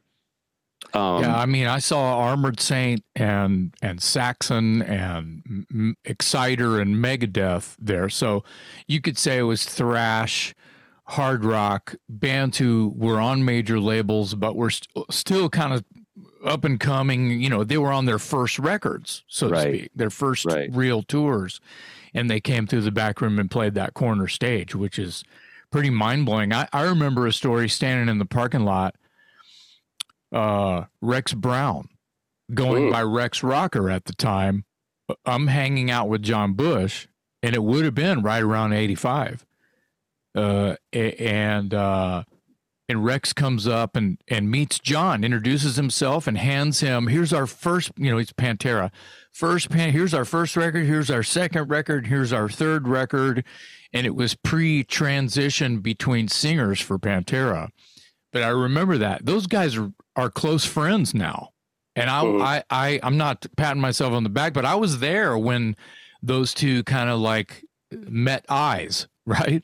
It was pretty interesting right there at the back room. So the back room was good for something. It makes a great movie. Yeah. Who was on your wish list of people to include in the movie as interviewees that you couldn't quite get? I think good question. I will say, and I know, and then John can back me up on this and he can explain further, but Phil was going to be my Grail interview, Phil Anselmo. We had kind of coordinated to get that interview. We knew he knew about us. We knew he knew about the film. Yeah. But again, this was just post-COVID, really readily right after COVID. So a lot of the stuff and schedules, and I guess also John G. Read a hurricane. So so we had scheduled a day that we were going to go to Corpus, and that's before I think they were touring. He was touring with the Illegals, I think, and they were doing Pantera covers. I remember before the big tour. And so we had scheduled a day where I knew people that worked in Corpus at the club they were going to play at. We were going to go out there. We were going to try and just talk to Phil. We didn't care. We interviewed him formally. We just wanted to talk to Phil and ask him some questions that we could use, even if it wasn't on camera. And so we were going to go down there, and that got taken away by a hurricane. What was the first one, Budro? We were going to go to New Orleans, and then what happened? No, the New Orleans. No. The New Orleans was the hurricane. Was the hurricane? We were going to go to his house. What happened in Corpus? I thought that was a COVID thing. I think they shut down the show. They shut down the show, and then another time we had another opportunity in San Antonio to go interview him, and then and that COVID shut that one down too. So it was turned into one of these, like, I guess, it's just not going to line up. But we did the Pantera scenes without him. And so it still worked because we have 15 different people talking about Pantera and the Secret Show and all that stuff. And the footage speaks for itself at that point. Plus, it's also sprinkled with reenactment footage as well. So I was at that show. Did you guys? Were you guys there? I was not. I drove up. I don't know if it was the Secret Show. I was living in San Antonio, and I remember a friend of mine was raving about Pantera. Pantera. He thought they were the greatest, and he's like, "You need to see Pantera." And then he said, "Hey, they're playing at the back room in Austin. We need to go. I need to take you. You need to see this band." So we drove up from San Antonio, and I remember we got there, and the line was out the door and around the building, and it was freezing cold. And we're standing in line, and then somebody from the club makes an announcement that the gig is canceled because they blew up the sound system at sound check or something like that. It was one of these things where we made the trip to see Pantera, and the show didn't happen. But that's not true. So that was a different show. That wasn't the Secret Show. Right. Oh, right. That did happen. But that indeed did happen. Oh, okay. And, I'm talking about the Secret Show. No, this was the Secret Show. This was billed as Pantera. That's why my brother was aware of it, and that's why we made the road trip. At that show, Dime, he was playing his guitar, and literally on the first note, he blew the entire PA. And so the entire show got canceled. And so that was actually in the film, and that was a tidbit that I had to cut out last minute. That's a good story. Yeah. And then, but the Secret Show was when they were billed as Cowboys from Hell. Yeah. I ran into Vinny inside, like, after late afternoon kind of thing. And he took me back out into the alley and down the alley into the old dressing rooms back there. Mm-hmm. To like just basically say hi, how you doing? Because this was right after, this would have been 86-ish, mm-hmm. Late 86 maybe. I don't ask for specifics on dates, but this was around the time that well, obviously it was a year after. So maybe 87, early 87. But, I had Vinny and his dad had called me like around the time that Rex met John Bush, and I was there kind of going, "Hey dude, what's up? Cool." Just being a fly on the wall, probably bothering John Bush because I love John Bush. And we were already buddies, but I'm probably hanging on his shirt, And, you're wearing his shirt. Yeah, I love John Bush. You're wearing his hoodie right now. I'm wearing. Yeah, wait, I better cover that up. So, anyway, what I'm getting at is I had been courted by the band to audition for Pantera in the interim between. So this would have been a year, 2 year and a half later. So probably sometime in 87, I would imagine.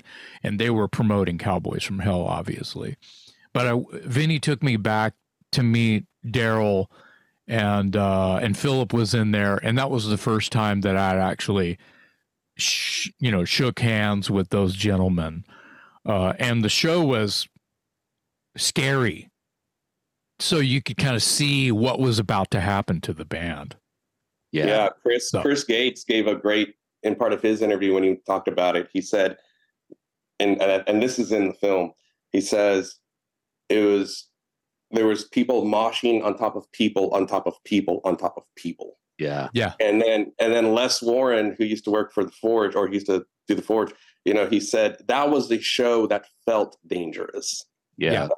And that's in the film. And so it was a quite a landmark moment for the club with that Secret Show. But still, it's definitely, to have footage of that is amazing.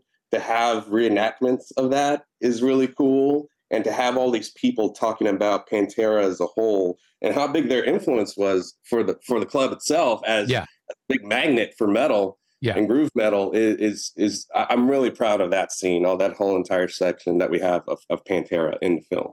So yeah, it is awesome. Do you feel like that came across when the patrons are talking about how a show like that Secret Pantera show, like they got scared, like, oh, do you feel like you that comes across in the film when they talk about, oh my God, those were those moments when you're at a show like this barricade's going to go any second and someone's going to die?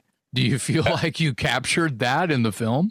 Yeah, I think there's definitely a sense of that emotion of, holy shit, this is crazy. Like, I think I got Dave Pruitt in there saying it's there's more people than it can hold. And you see the footage from the front from like the band's perspective of just the sea of people and how deep it was. And then they're all climbing on top of each other and climbing the poles in the crowd. And it's just, it's crazy. And I think that there's definitely a feeling of that in the film to at least give people a sense of, wow, as best you can, without being there. But I think the interviewees, the folks that you interviewed talking about that,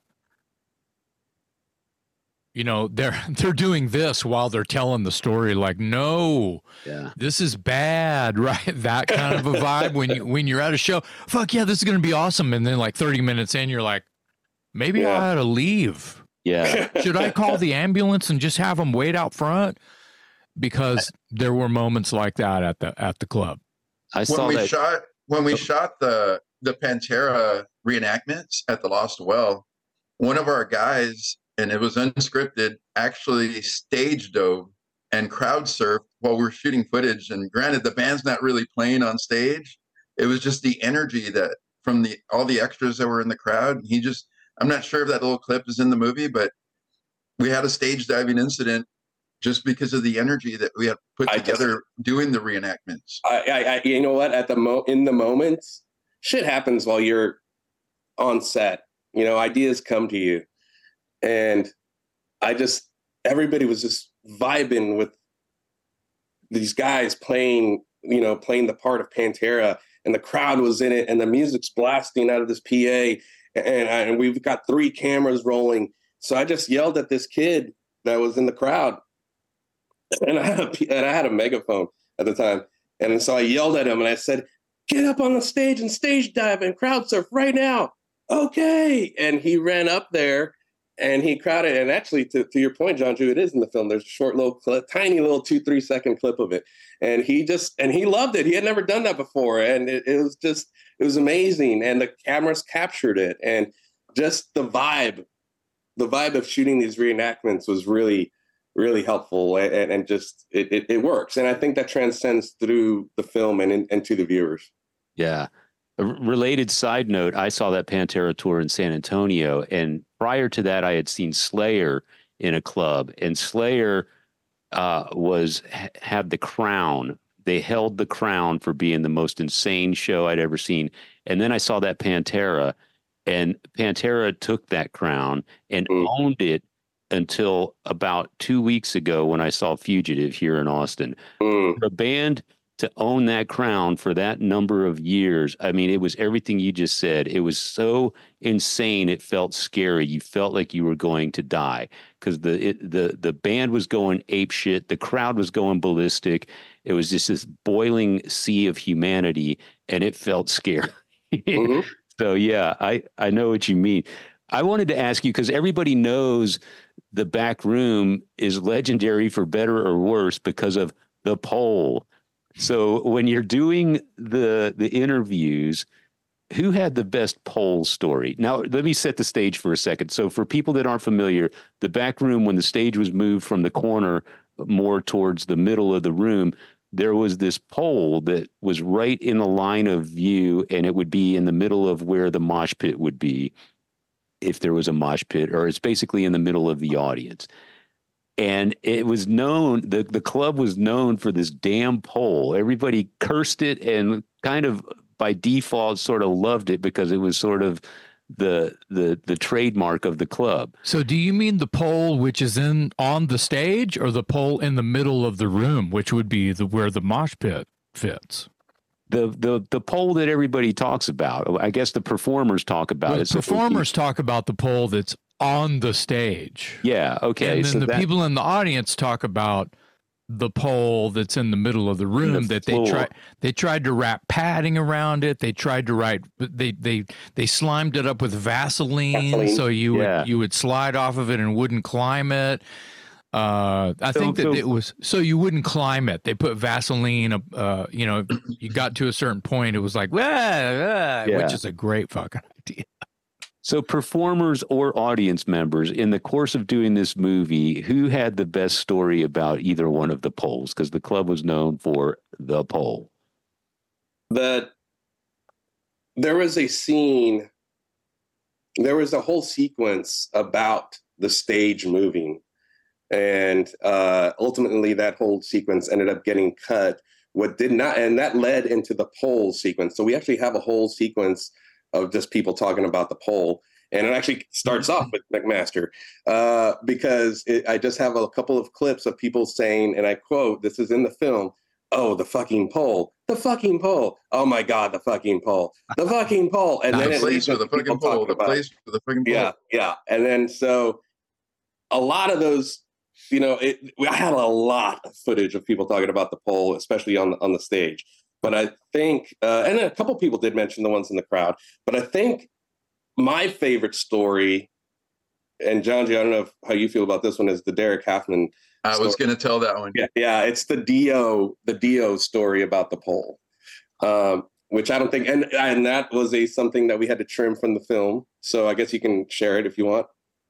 Yeah. So Derek said that Ronnie had played on the side stage, the one that we don't know, and there was a form of a pole there also on stage. It wasn't right dead center, but it was kind of to the side of where he would stand. And he hated the place. He hated that there was a pole in his way where he's used to standing. And he made it known after that show that they were not to come back there if that pole was still there. He even vowed to come cut it down if he ever came in there again. And so they moved the stage where is the pole that we know now too. That's even worse, in a worse position. But they never told him when they were coming back. All the whoever was in charge of that tour told him that they moved the stage, and in his head that meant the pole's gone. And all they told him was they moved the stage, and he hadn't gone out there. He was in the green room, and when it was their cue, the band starts playing, and I guess then Ronnie comes on stage last and starts singing. He hadn't been on the stage. He wasn't there for sound check. They kept this whole thing from him, so when he comes out in his high-pitched voice, instead of singing the song he was going to sing, he just points and wails, "Pole," and nobody knows what to do. And he just continues with the show, but he was mad. Damn it. Well, that would have been, this is an educated guess. Don't hold me to this, but I think that's the Armored Saint Dio tour that happened. And me and Dave were both there. We were at that show. Yeah. I don't remember him calling out the pole, but I mean, that doesn't mean it didn't happen. But right. Yeah, that was a memory. I could have gotten it wrong. It could have been during sound check. We probably missed Dio's first song.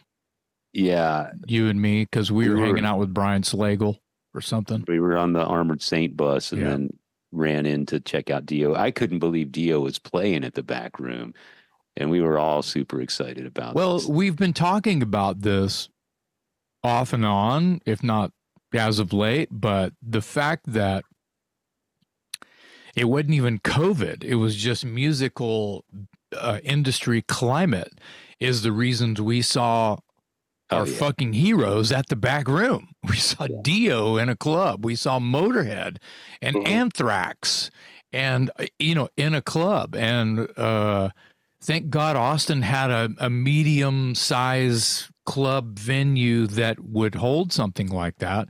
I mean, I feel like Come and Take It Live is an extension of the medium to large, hold 700, 800 people, 1,000 people with maybe a fire marshal down the street looking at it going, right? Yeah. but the point is the same. I feel lucky that whatever was happening in the industry, that a lot of, in the Dio film, Wendy talks about, well, we lost our record deal. And you could say if there was a film about Lemmy, we lost our record deal. It was not a big deal to some. I mean, I feel like Lemmy took it better probably than Wendy seems to uncover. Like, it was a big blow to Ronnie. But we got to see him up close. Because of the stars aligning in a certain way, good or bad. But I think that's also something that that's one of the reasons why I wanted to do this film. Yes, was because of the place itself. It didn't matter where you came from or who you were, that it was open to everybody, and you got to see your heroes, up close and personal, and through some kind of weird osmosis, you almost were able to be a part of them and a part of their history, to see them up close. And I think that's what made this place so special, was the fact that, you can meet your friends there, you could have cheap drinks there, you can play some video games and pool, but you could see some of your favorite artists right up close. Sitting at the bar. Yeah, exactly. Yeah. Exactly. And then plus see some cool up and coming bands too that are cutting their teeth and doing DIY stuff to get their name out there, and handing out demos and handing out flyers and free tickets. I think that's a part of that era that I was trying to capture, that a lot of kids don't know or don't realize that now, or college kids, and I think that's something that I really want to get out there, is that look at how hard these bands worked in a non-digital era to get their names out there, and to get so they could play for 30 minutes, 45 minutes on a weekend. Some of them made it, a lot of them didn't, And so I think that's one of my other reasonings of, like, what I want people, especially a younger generation, to take away for music fans, I think that goes back to something Jason said way back in the early part of this conversation, where it's not the building, it's the people. And we had Christian Shields on the show recently, and we were talking about the back room, and its importance isn't just the bands on stage. The importance is the social hub that it created, and this sort of cultural hangout where that's where you went to see your tribe, whether a national act was playing or not. That's just where you went on Friday and Saturday because all your friends were there. And that's sort of the magic of a venue, in my opinion. And that might be part of the reason that the back room lasted for 33 years or whatever it was. It wasn't just because Dangerous Toys was playing there and Motorhead was playing there.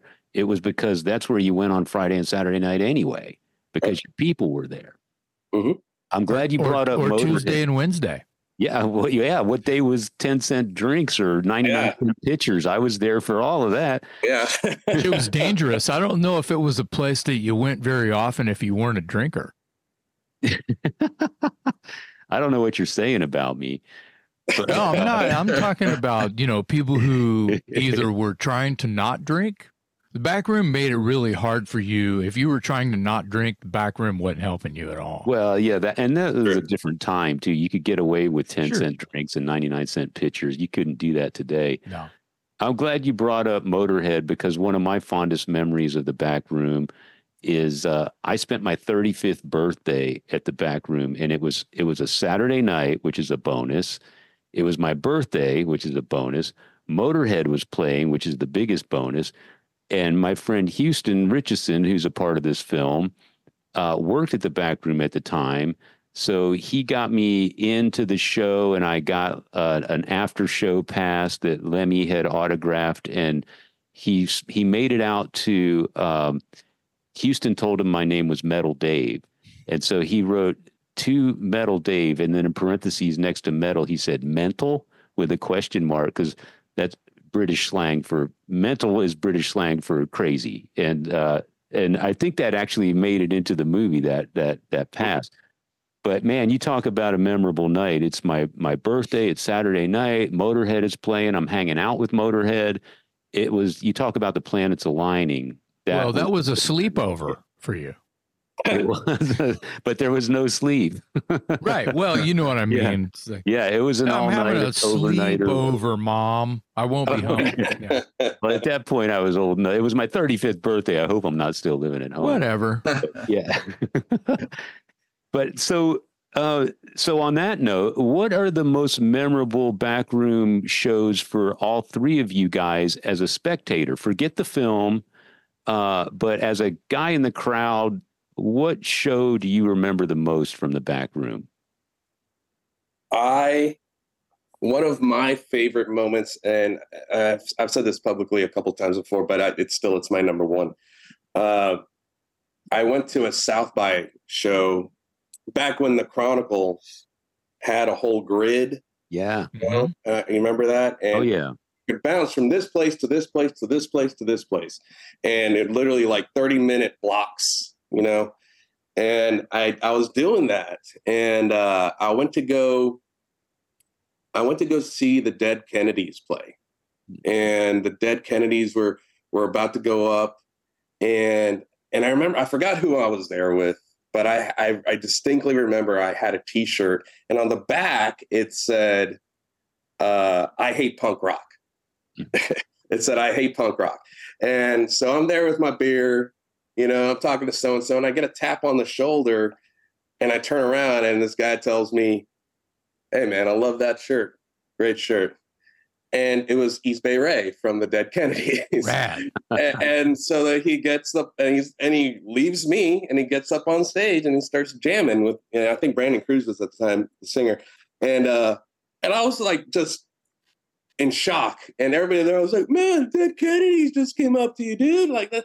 I was like, wow. And I don't even remember most of that show because I was still in shock that East Bay Ray had done that. So that was definitely one of my favorite moments of going to the back room was that specific show. And so, yeah, it was great. John? Mine, I want to say, there was always that typo negative air conditioner went out at the backroom show. But Yep.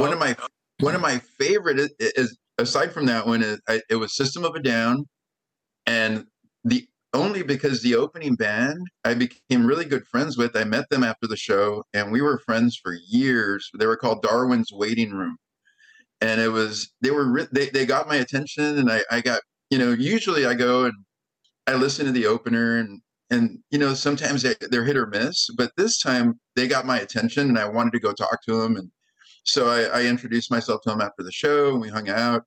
And then we exchanged phone numbers, and those guys, anytime they would come through, they would always give me a call. And this was back before we could text and all that. So that was a really fun show, and I became friends with a band that was an opening act that I never expected to even have known before I went in there. Yeah. Goes back to that whole community thing that I was just talking about. Exactly. Kevin Fowler called it the church, and I like that term. Nice. Yeah, Jason, you've got to have countless. Well, if I haven't mentioned them already, seeing all of the bands that are the threads on my back, Armored Saint, Megadeth, Motorhead, Anthrax, it goes and goes and goes. I think the first time I saw a band called, I saw a lot of bands in there, much like the story John just told. I think the first time I saw a band that I like called Sleepy Time Gorilla Museum. Have you guys ever heard that band? I've heard the name. Yeah. So crazy. It's like prog, but it's not. You'd listen to it and not say, oh, how progressive, tip your glasses, the spectacle falls out, but they were beyond progressive. And then I saw them again. I'm pretty sure the first time I saw them was at the back room, but I saw them again down at room 710 on Red River. But I saw a lot of bands that were like very interesting, and they were, touring in a van or a school bus that, they lived in. Mm-hmm. There were on a weekday, whatever. But whatever, the back room had, those moments, those aha moments where, you live there, but every once in a while something would happen and you'd go, holy shit, what is that? You know what I mean? That was happening quite often in there.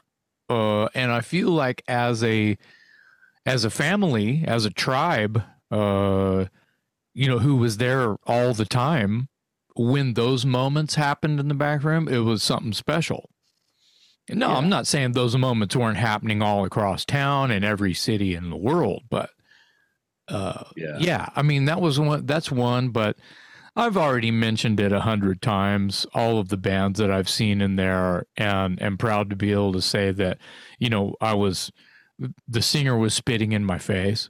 You were literally there seeing, the guy that wrote your favorite riff play it live in front of your head, Yeah. So after the sort of the hair metal heyday of the back room, then the next wave came in, and we're into the grunge era, and the Pearl Jams and the Stone Temple Pilots and the Alice in Chains and the like are making their way across the country. They're playing at the back room.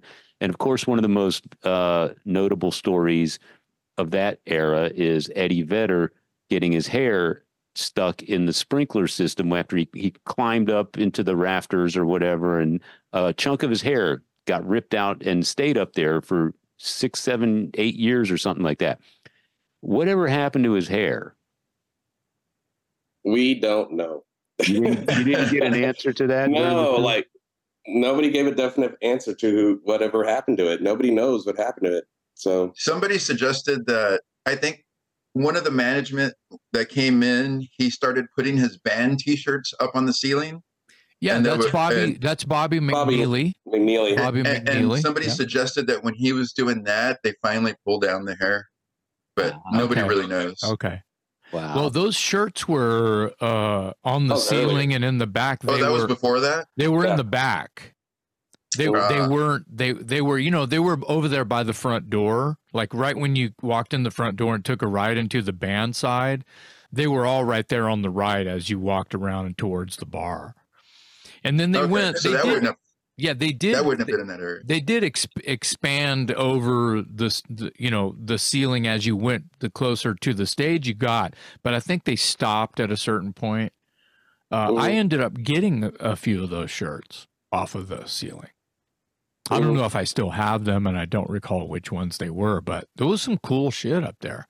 You know how many thousands of dollars Bobby could have made by selling those on eBay? Wow. Yeah.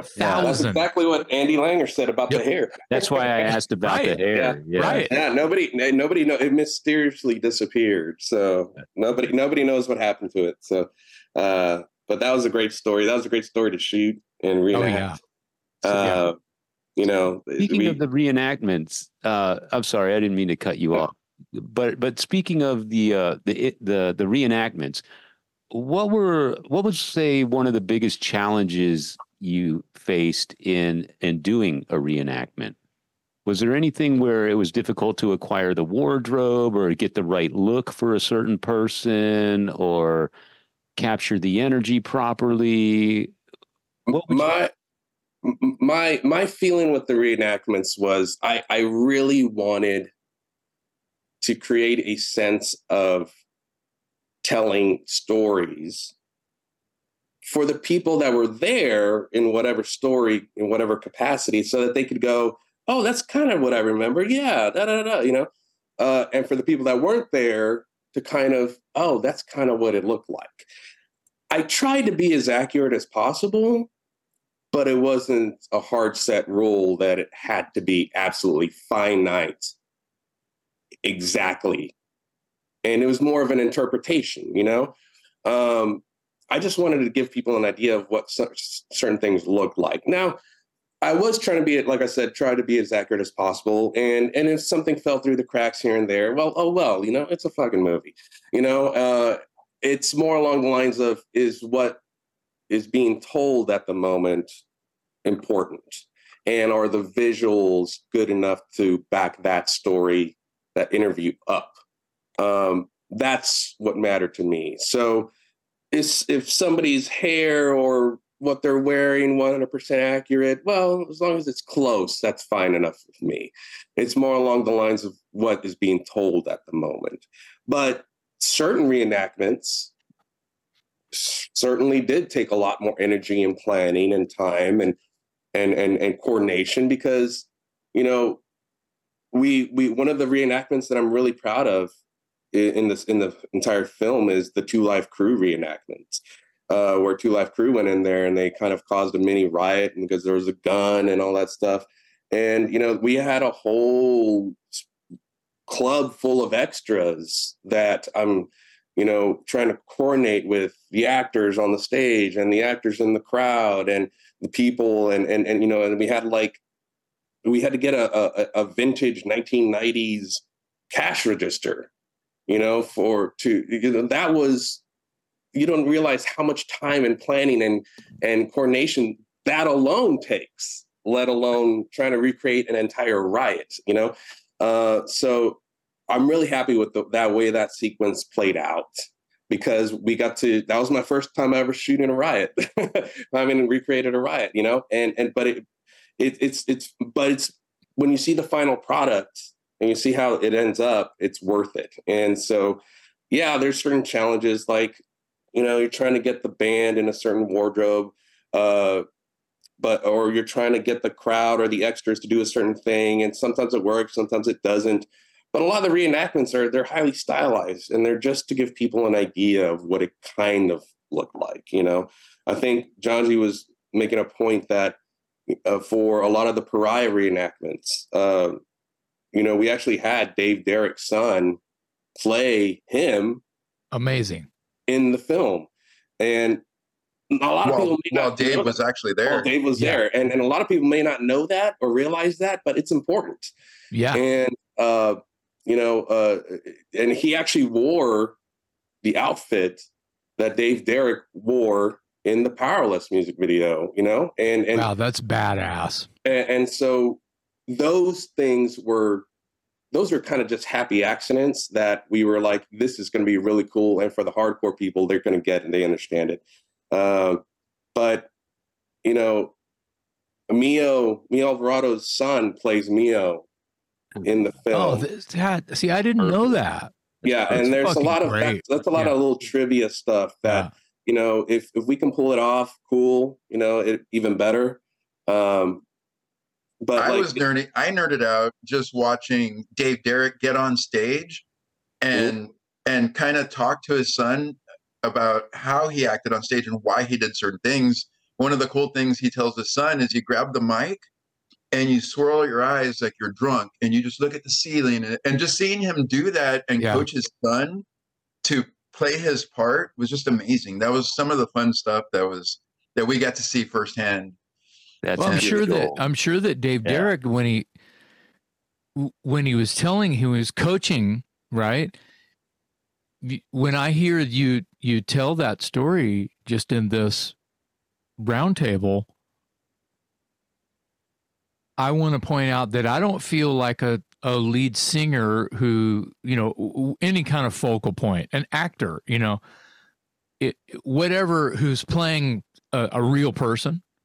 That real person telling them about what that is and why is not as important as understanding that when Dave Derek's telling his son to like roll his head around like he's nuts and half drunk and roll, you know, that's probably something that Dave Derek didn't choreograph. Oh man, this is going to be my look on stage, guys. What do you think? And he's at rehearsal going, what do you think?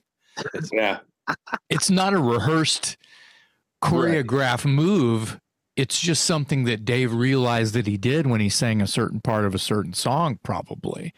So for him to go, I used to do that, and there's no reason why I did that other than it was just something. It was like a tick that I had when I sang, but that's really cool, you know. And then Christian Shields said that he just watched old videos of me, and then when I see the teaser, he's getting it.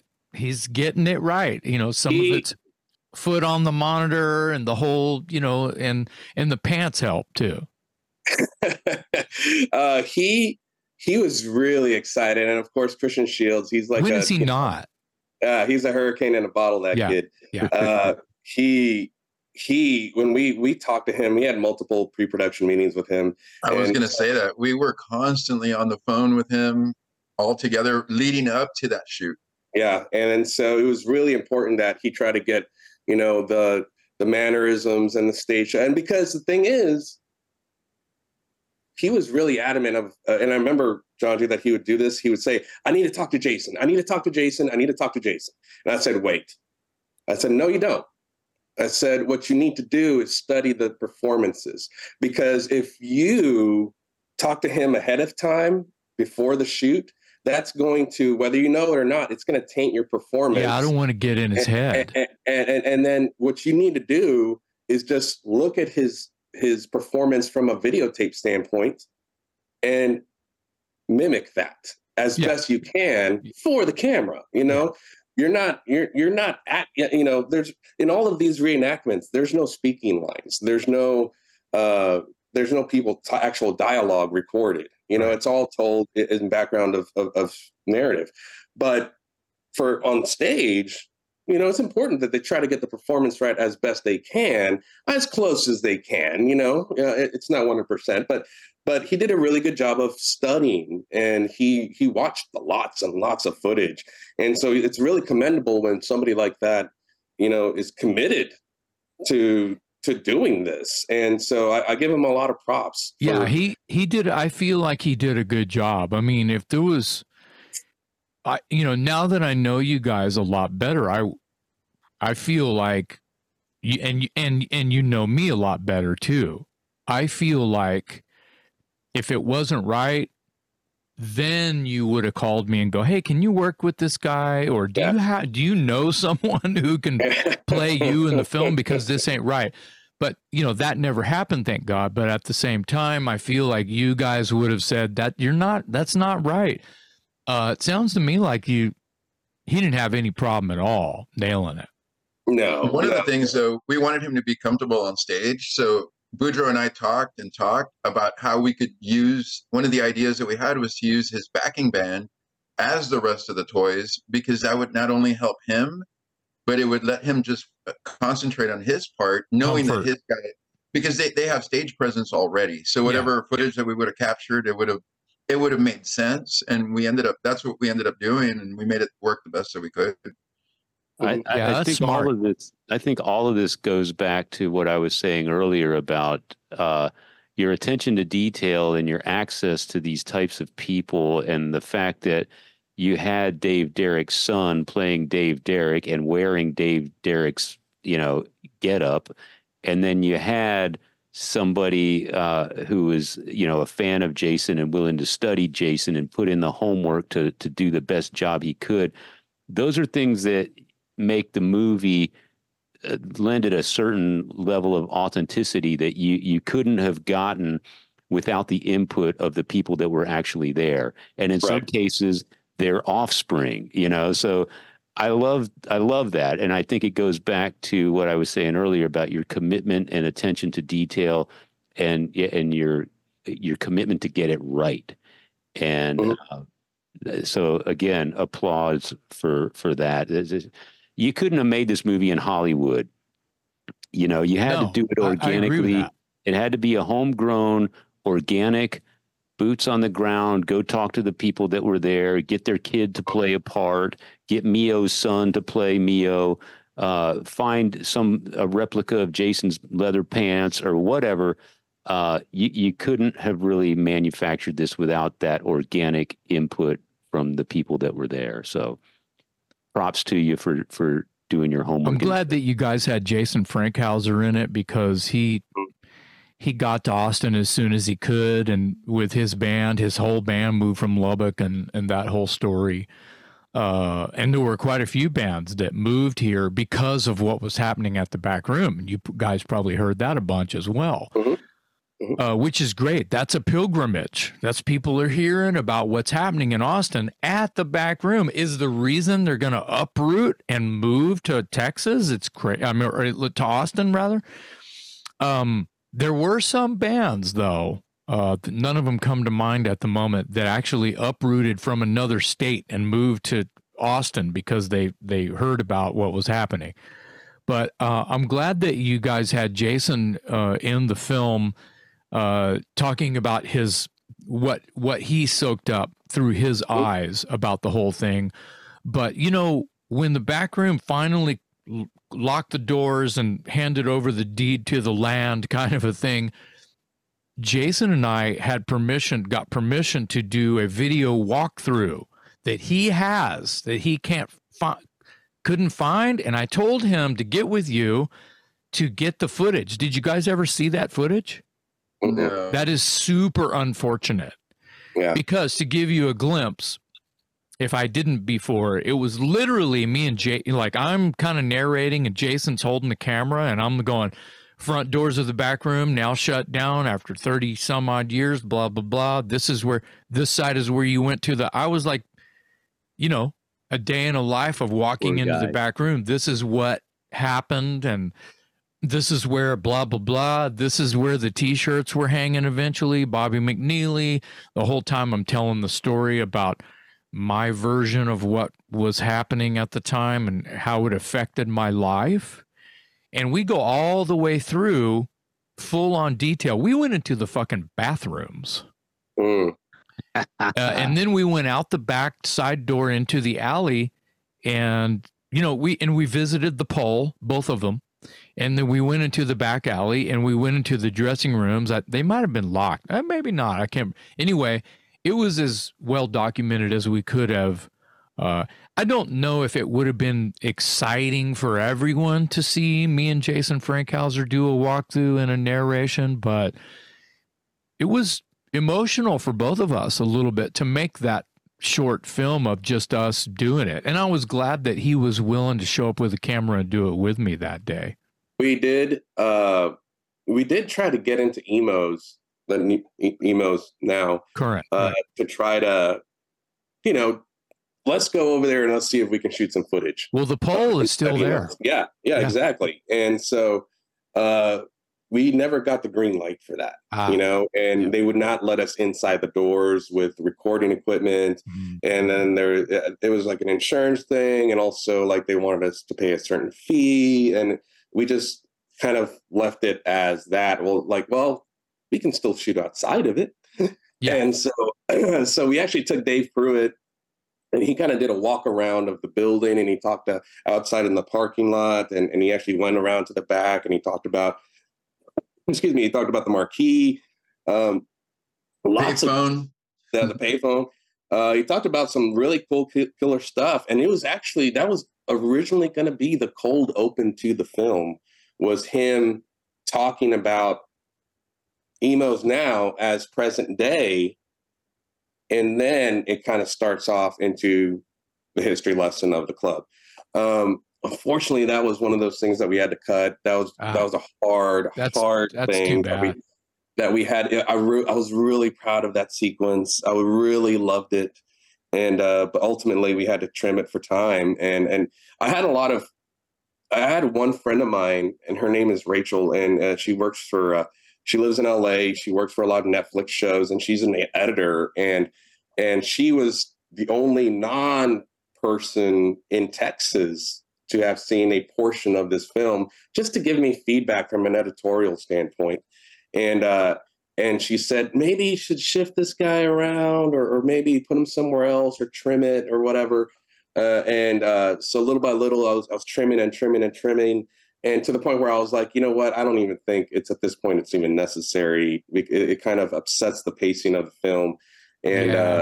And so unfortunately, that's one of those scenes where I loved it. It was so good, but it ultimately had to come out. I had a whole sequence of people talking about the bathrooms, you know? Yeah. And it was actually going to be playing during the credits. And and it was just too long, and that had to come out. And I've done interviews in the men's room at the back I've room. seen those, yeah. The payphone, you mentioned the payphone, Dave Pruitt, and walking up and talking about the payphone. I mean, I've done countless interviews during the heyday where, you know, the bus is over on the other side. Where's the payphone? It's outside. And I've done countless interviews on that payphone. Forget I'm even involved at all. Can you imagine all of the heroes that we have that have done interviews on that payphone, pre-payphone? We're talking 70s, 80s, even early 90s. Yeah. Mm-hmm. Tons. I did enjoy the fact that so you were able to include some photos of the vacated back room. It looked like it was kind of going through demolition. Yeah. And man, just seeing those photos took me back. I mean, memories galore. And the one that really caught my attention was there is a photo of the main bar on the game room side. And right in front of that main bar is a pole with a circular table around it. Mm-hmm. And that was like prime real estate. If you got to the back room and you were able to commandeer that circular table right in front of the bar, that was a good night right there. I remember that one. I haven't seen that image in, decades, and man, it took me right back to Mio handed me a beer, or Mark Oliveras, or one of the or Max, being back there and handing me a beer and being around that circular table. It was a good night if you got the circular table. So I did appreciate that you were able to get some photos of the building from the interior, because it really was a walk through memory lane. People can tell you the stories all day long, but to see the visual and go, oh yeah, I remember that. And, oh yeah, I hung out with so-and-so right there at that spot right there. One of my original ideas that I wanted to start from the very beginning of the film when we first started it, and to a point I kind of succeeded in getting it done, but ultimately I pulled the idea back, was I wanted to recreate a 3D environment of the back room, so that we could virtually move the camera through the space, and we could go to the game side, and we could go into the back video game areas and the pool tables, and we can go into the bathrooms, and a buddy of mine actually built the 3D space of it, but then it kind of became of, well, is it going to be Backroom 1985, or is it going to be Backroom 1995? And if it's Backroom 2006, then and each of those things, each of those different eras takes a lot of time to build and takes a lot of, hence, money to build. And it just wasn't working. And then plus I thought it was maybe going to be too polished when we're showing all of this VHS footage and photos. And, it just kind of seemed to stick out, too much. So I ultimately made the call to take those out. But I wanted, if budget wasn't an issue, I would have had them done, of course. But I did want to give a sense of the interior, of course, through Dave Pruitt's footage. We got a lot of that through a lot of just regular fan footage and photos. We were able to do that. But getting those photos of when it was starting to be demolished, that was somebody that had sent me all of those. They were on the wrecking crew. And wow. They sent me all of those photos, and I still remember seeing, I think they kept a lot of the video game stuff, like the driving games and stuff, like they kept some of that. And they said, yeah, man, check out all the photos, there all the stuff. And it was heartbreaking to see, like, oh man, I remember when this was happening, driving by and seeing the demolished building. And now I was like, but you know what? It needs to go in there. And even if I don't have video footage of it, at least we have some photos of it. Yeah. And plus everybody was talking about it. And so I think it was good reinforcement about, it finally happened. It's gone, but at least we have some kind. And I think it was it Eddie? We tracked down the marquee Oh yeah, that's right. And on the way, the week that we were going to shoot footage with the person that owned it, it was broken by the time we got to the shoot date. So more like we destroyed, but yeah. The plexiglass like front of the sign you had. Somebody had it, and they reached out to us, and we had set up the entire thing. We were going to shoot at the person's house, and there was a disagreement between people, and somebody broke it to get the other person back, and we were just like, "What?" Like, that was when we were going to shoot it that day or that week, and we didn't get to it in time. The marquee it was kind of the nail in the coffin. I remember driving by and seeing the building just kind of decaying, over time. You could tell it was no longer active. It was shut down. And the marquee would have like, a piece of one of the letters still dangling off of it. So, it was like, oh my God, that to me signaled the end of the era, because you used to drive by it all the time and look at the marquee to see who was playing this weekend or what road show was coming up on a month from now or whatever. And when that marquee stopped giving you the news of the club, that's when you knew it was over. Was there ever like, back room closed, thank you for 33 years on that? Was something like that ever on that marquee? Oh, I believe it at some point.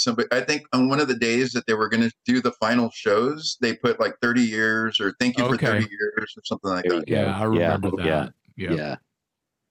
Well, guys, man, I could talk to you all day long about this, because it's such a subject. It's a subject that's so near and dear to all four of us and people beyond the people in this room, for sure. I applaud you for doing such a great job with the film. I haven't seen the whole thing, but the little preview clips that you were able to share with us look fantastic. Your attention to detail is evident. The cast of characters you rounded up is awesome. So we wish you the very best with this film. All of Austin is cheering for you. We got our fingers crossed. We want to know when you get that email, and we want to know when we're having the screen premiere, because that's going to be a reunion I want to be part of. Oh yeah. I think it'll be a shot heard around the world when that day comes. Whether even if it gets doesn't get accepted, I still feel like the film will rise. Oh yeah. And the film will be released, and brought to attention, if not internationally, at least nationally, because it touched a lot of people. Yeah, and I think that's, I think it's going to speak to a lot of music fans elsewhere as well, not just in Austin. Absolutely. I know that there's different places around the country and different venues where you could do the same exact thing to all these different other venues, talk about the history of this one place in Jersey or this one place in Seattle or whatever. And then, and I think I would be interested in learning about the history of a club that's in Seattle, if it pertains to, if it's music related like that. And I think it's going to translate to other people elsewhere as well, because of the national touring acts that went through there, and just plus the overall kind of drama that happened with our cast of characters that throughout the 33 years. And so, I'm really hoping that, if the South by thing does not happen, there will be other opportunities and other ways for us to get this film out there. If it does, though, it's gonna give us the potential to go even further with it. And that's really my hope, is that I really want South by to be the world premiere of it. And obviously South by, they want all of their things to be the world premiere, obviously. Yeah.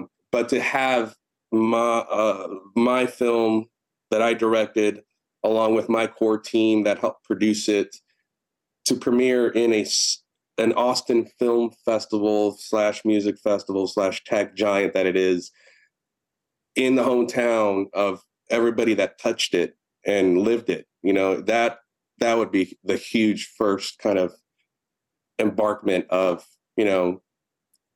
the crowning of this film that's going to start to go out into, because we actually are going to apply it to other festivals as well. Yeah. To other, Seattle, Tribeca, all that stuff, but South by is our first and foremost main target. And, as long as I get that email, and hopefully soon, that, because it was by far the biggest project, like I said, the biggest project I've ever done in my career.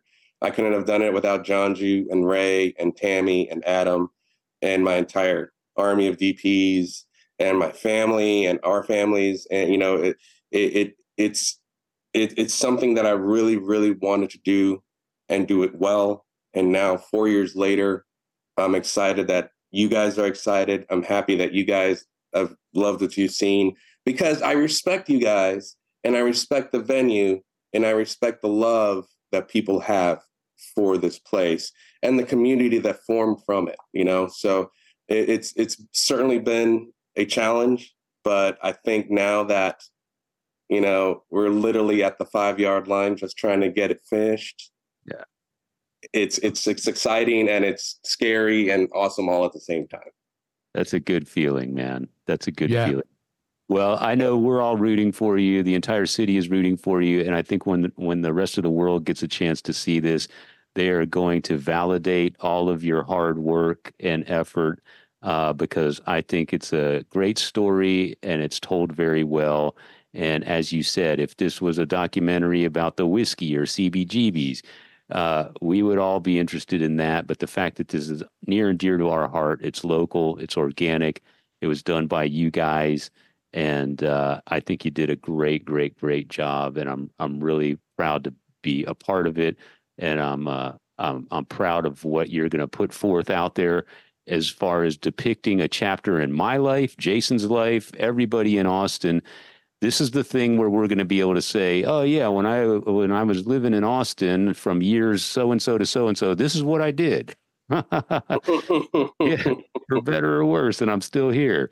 Yeah, So, big part of our lives and personal growth, or personal stunted growth. It's a crazy fucking place, Yeah, could have fucking killed most people, Absolutely. So the growth of our lives, of our personal lives, and in some way, some sort of springboard for who we are. Yeah. Absolutely. We wish you all the luck with it, man. You guys have poured your hearts and soul into it. It's evident. It's very evident. And I think everybody else is going to agree once they have the opportunity to see it. So job well done, fellas. On behalf of my co-host, Jason McMaster, I'm Metal Dave Glessner, along with our special guest today, Budro Partida and John Ju from Bloody and Bruised, the untold story of the back room on the Talk Louder podcast.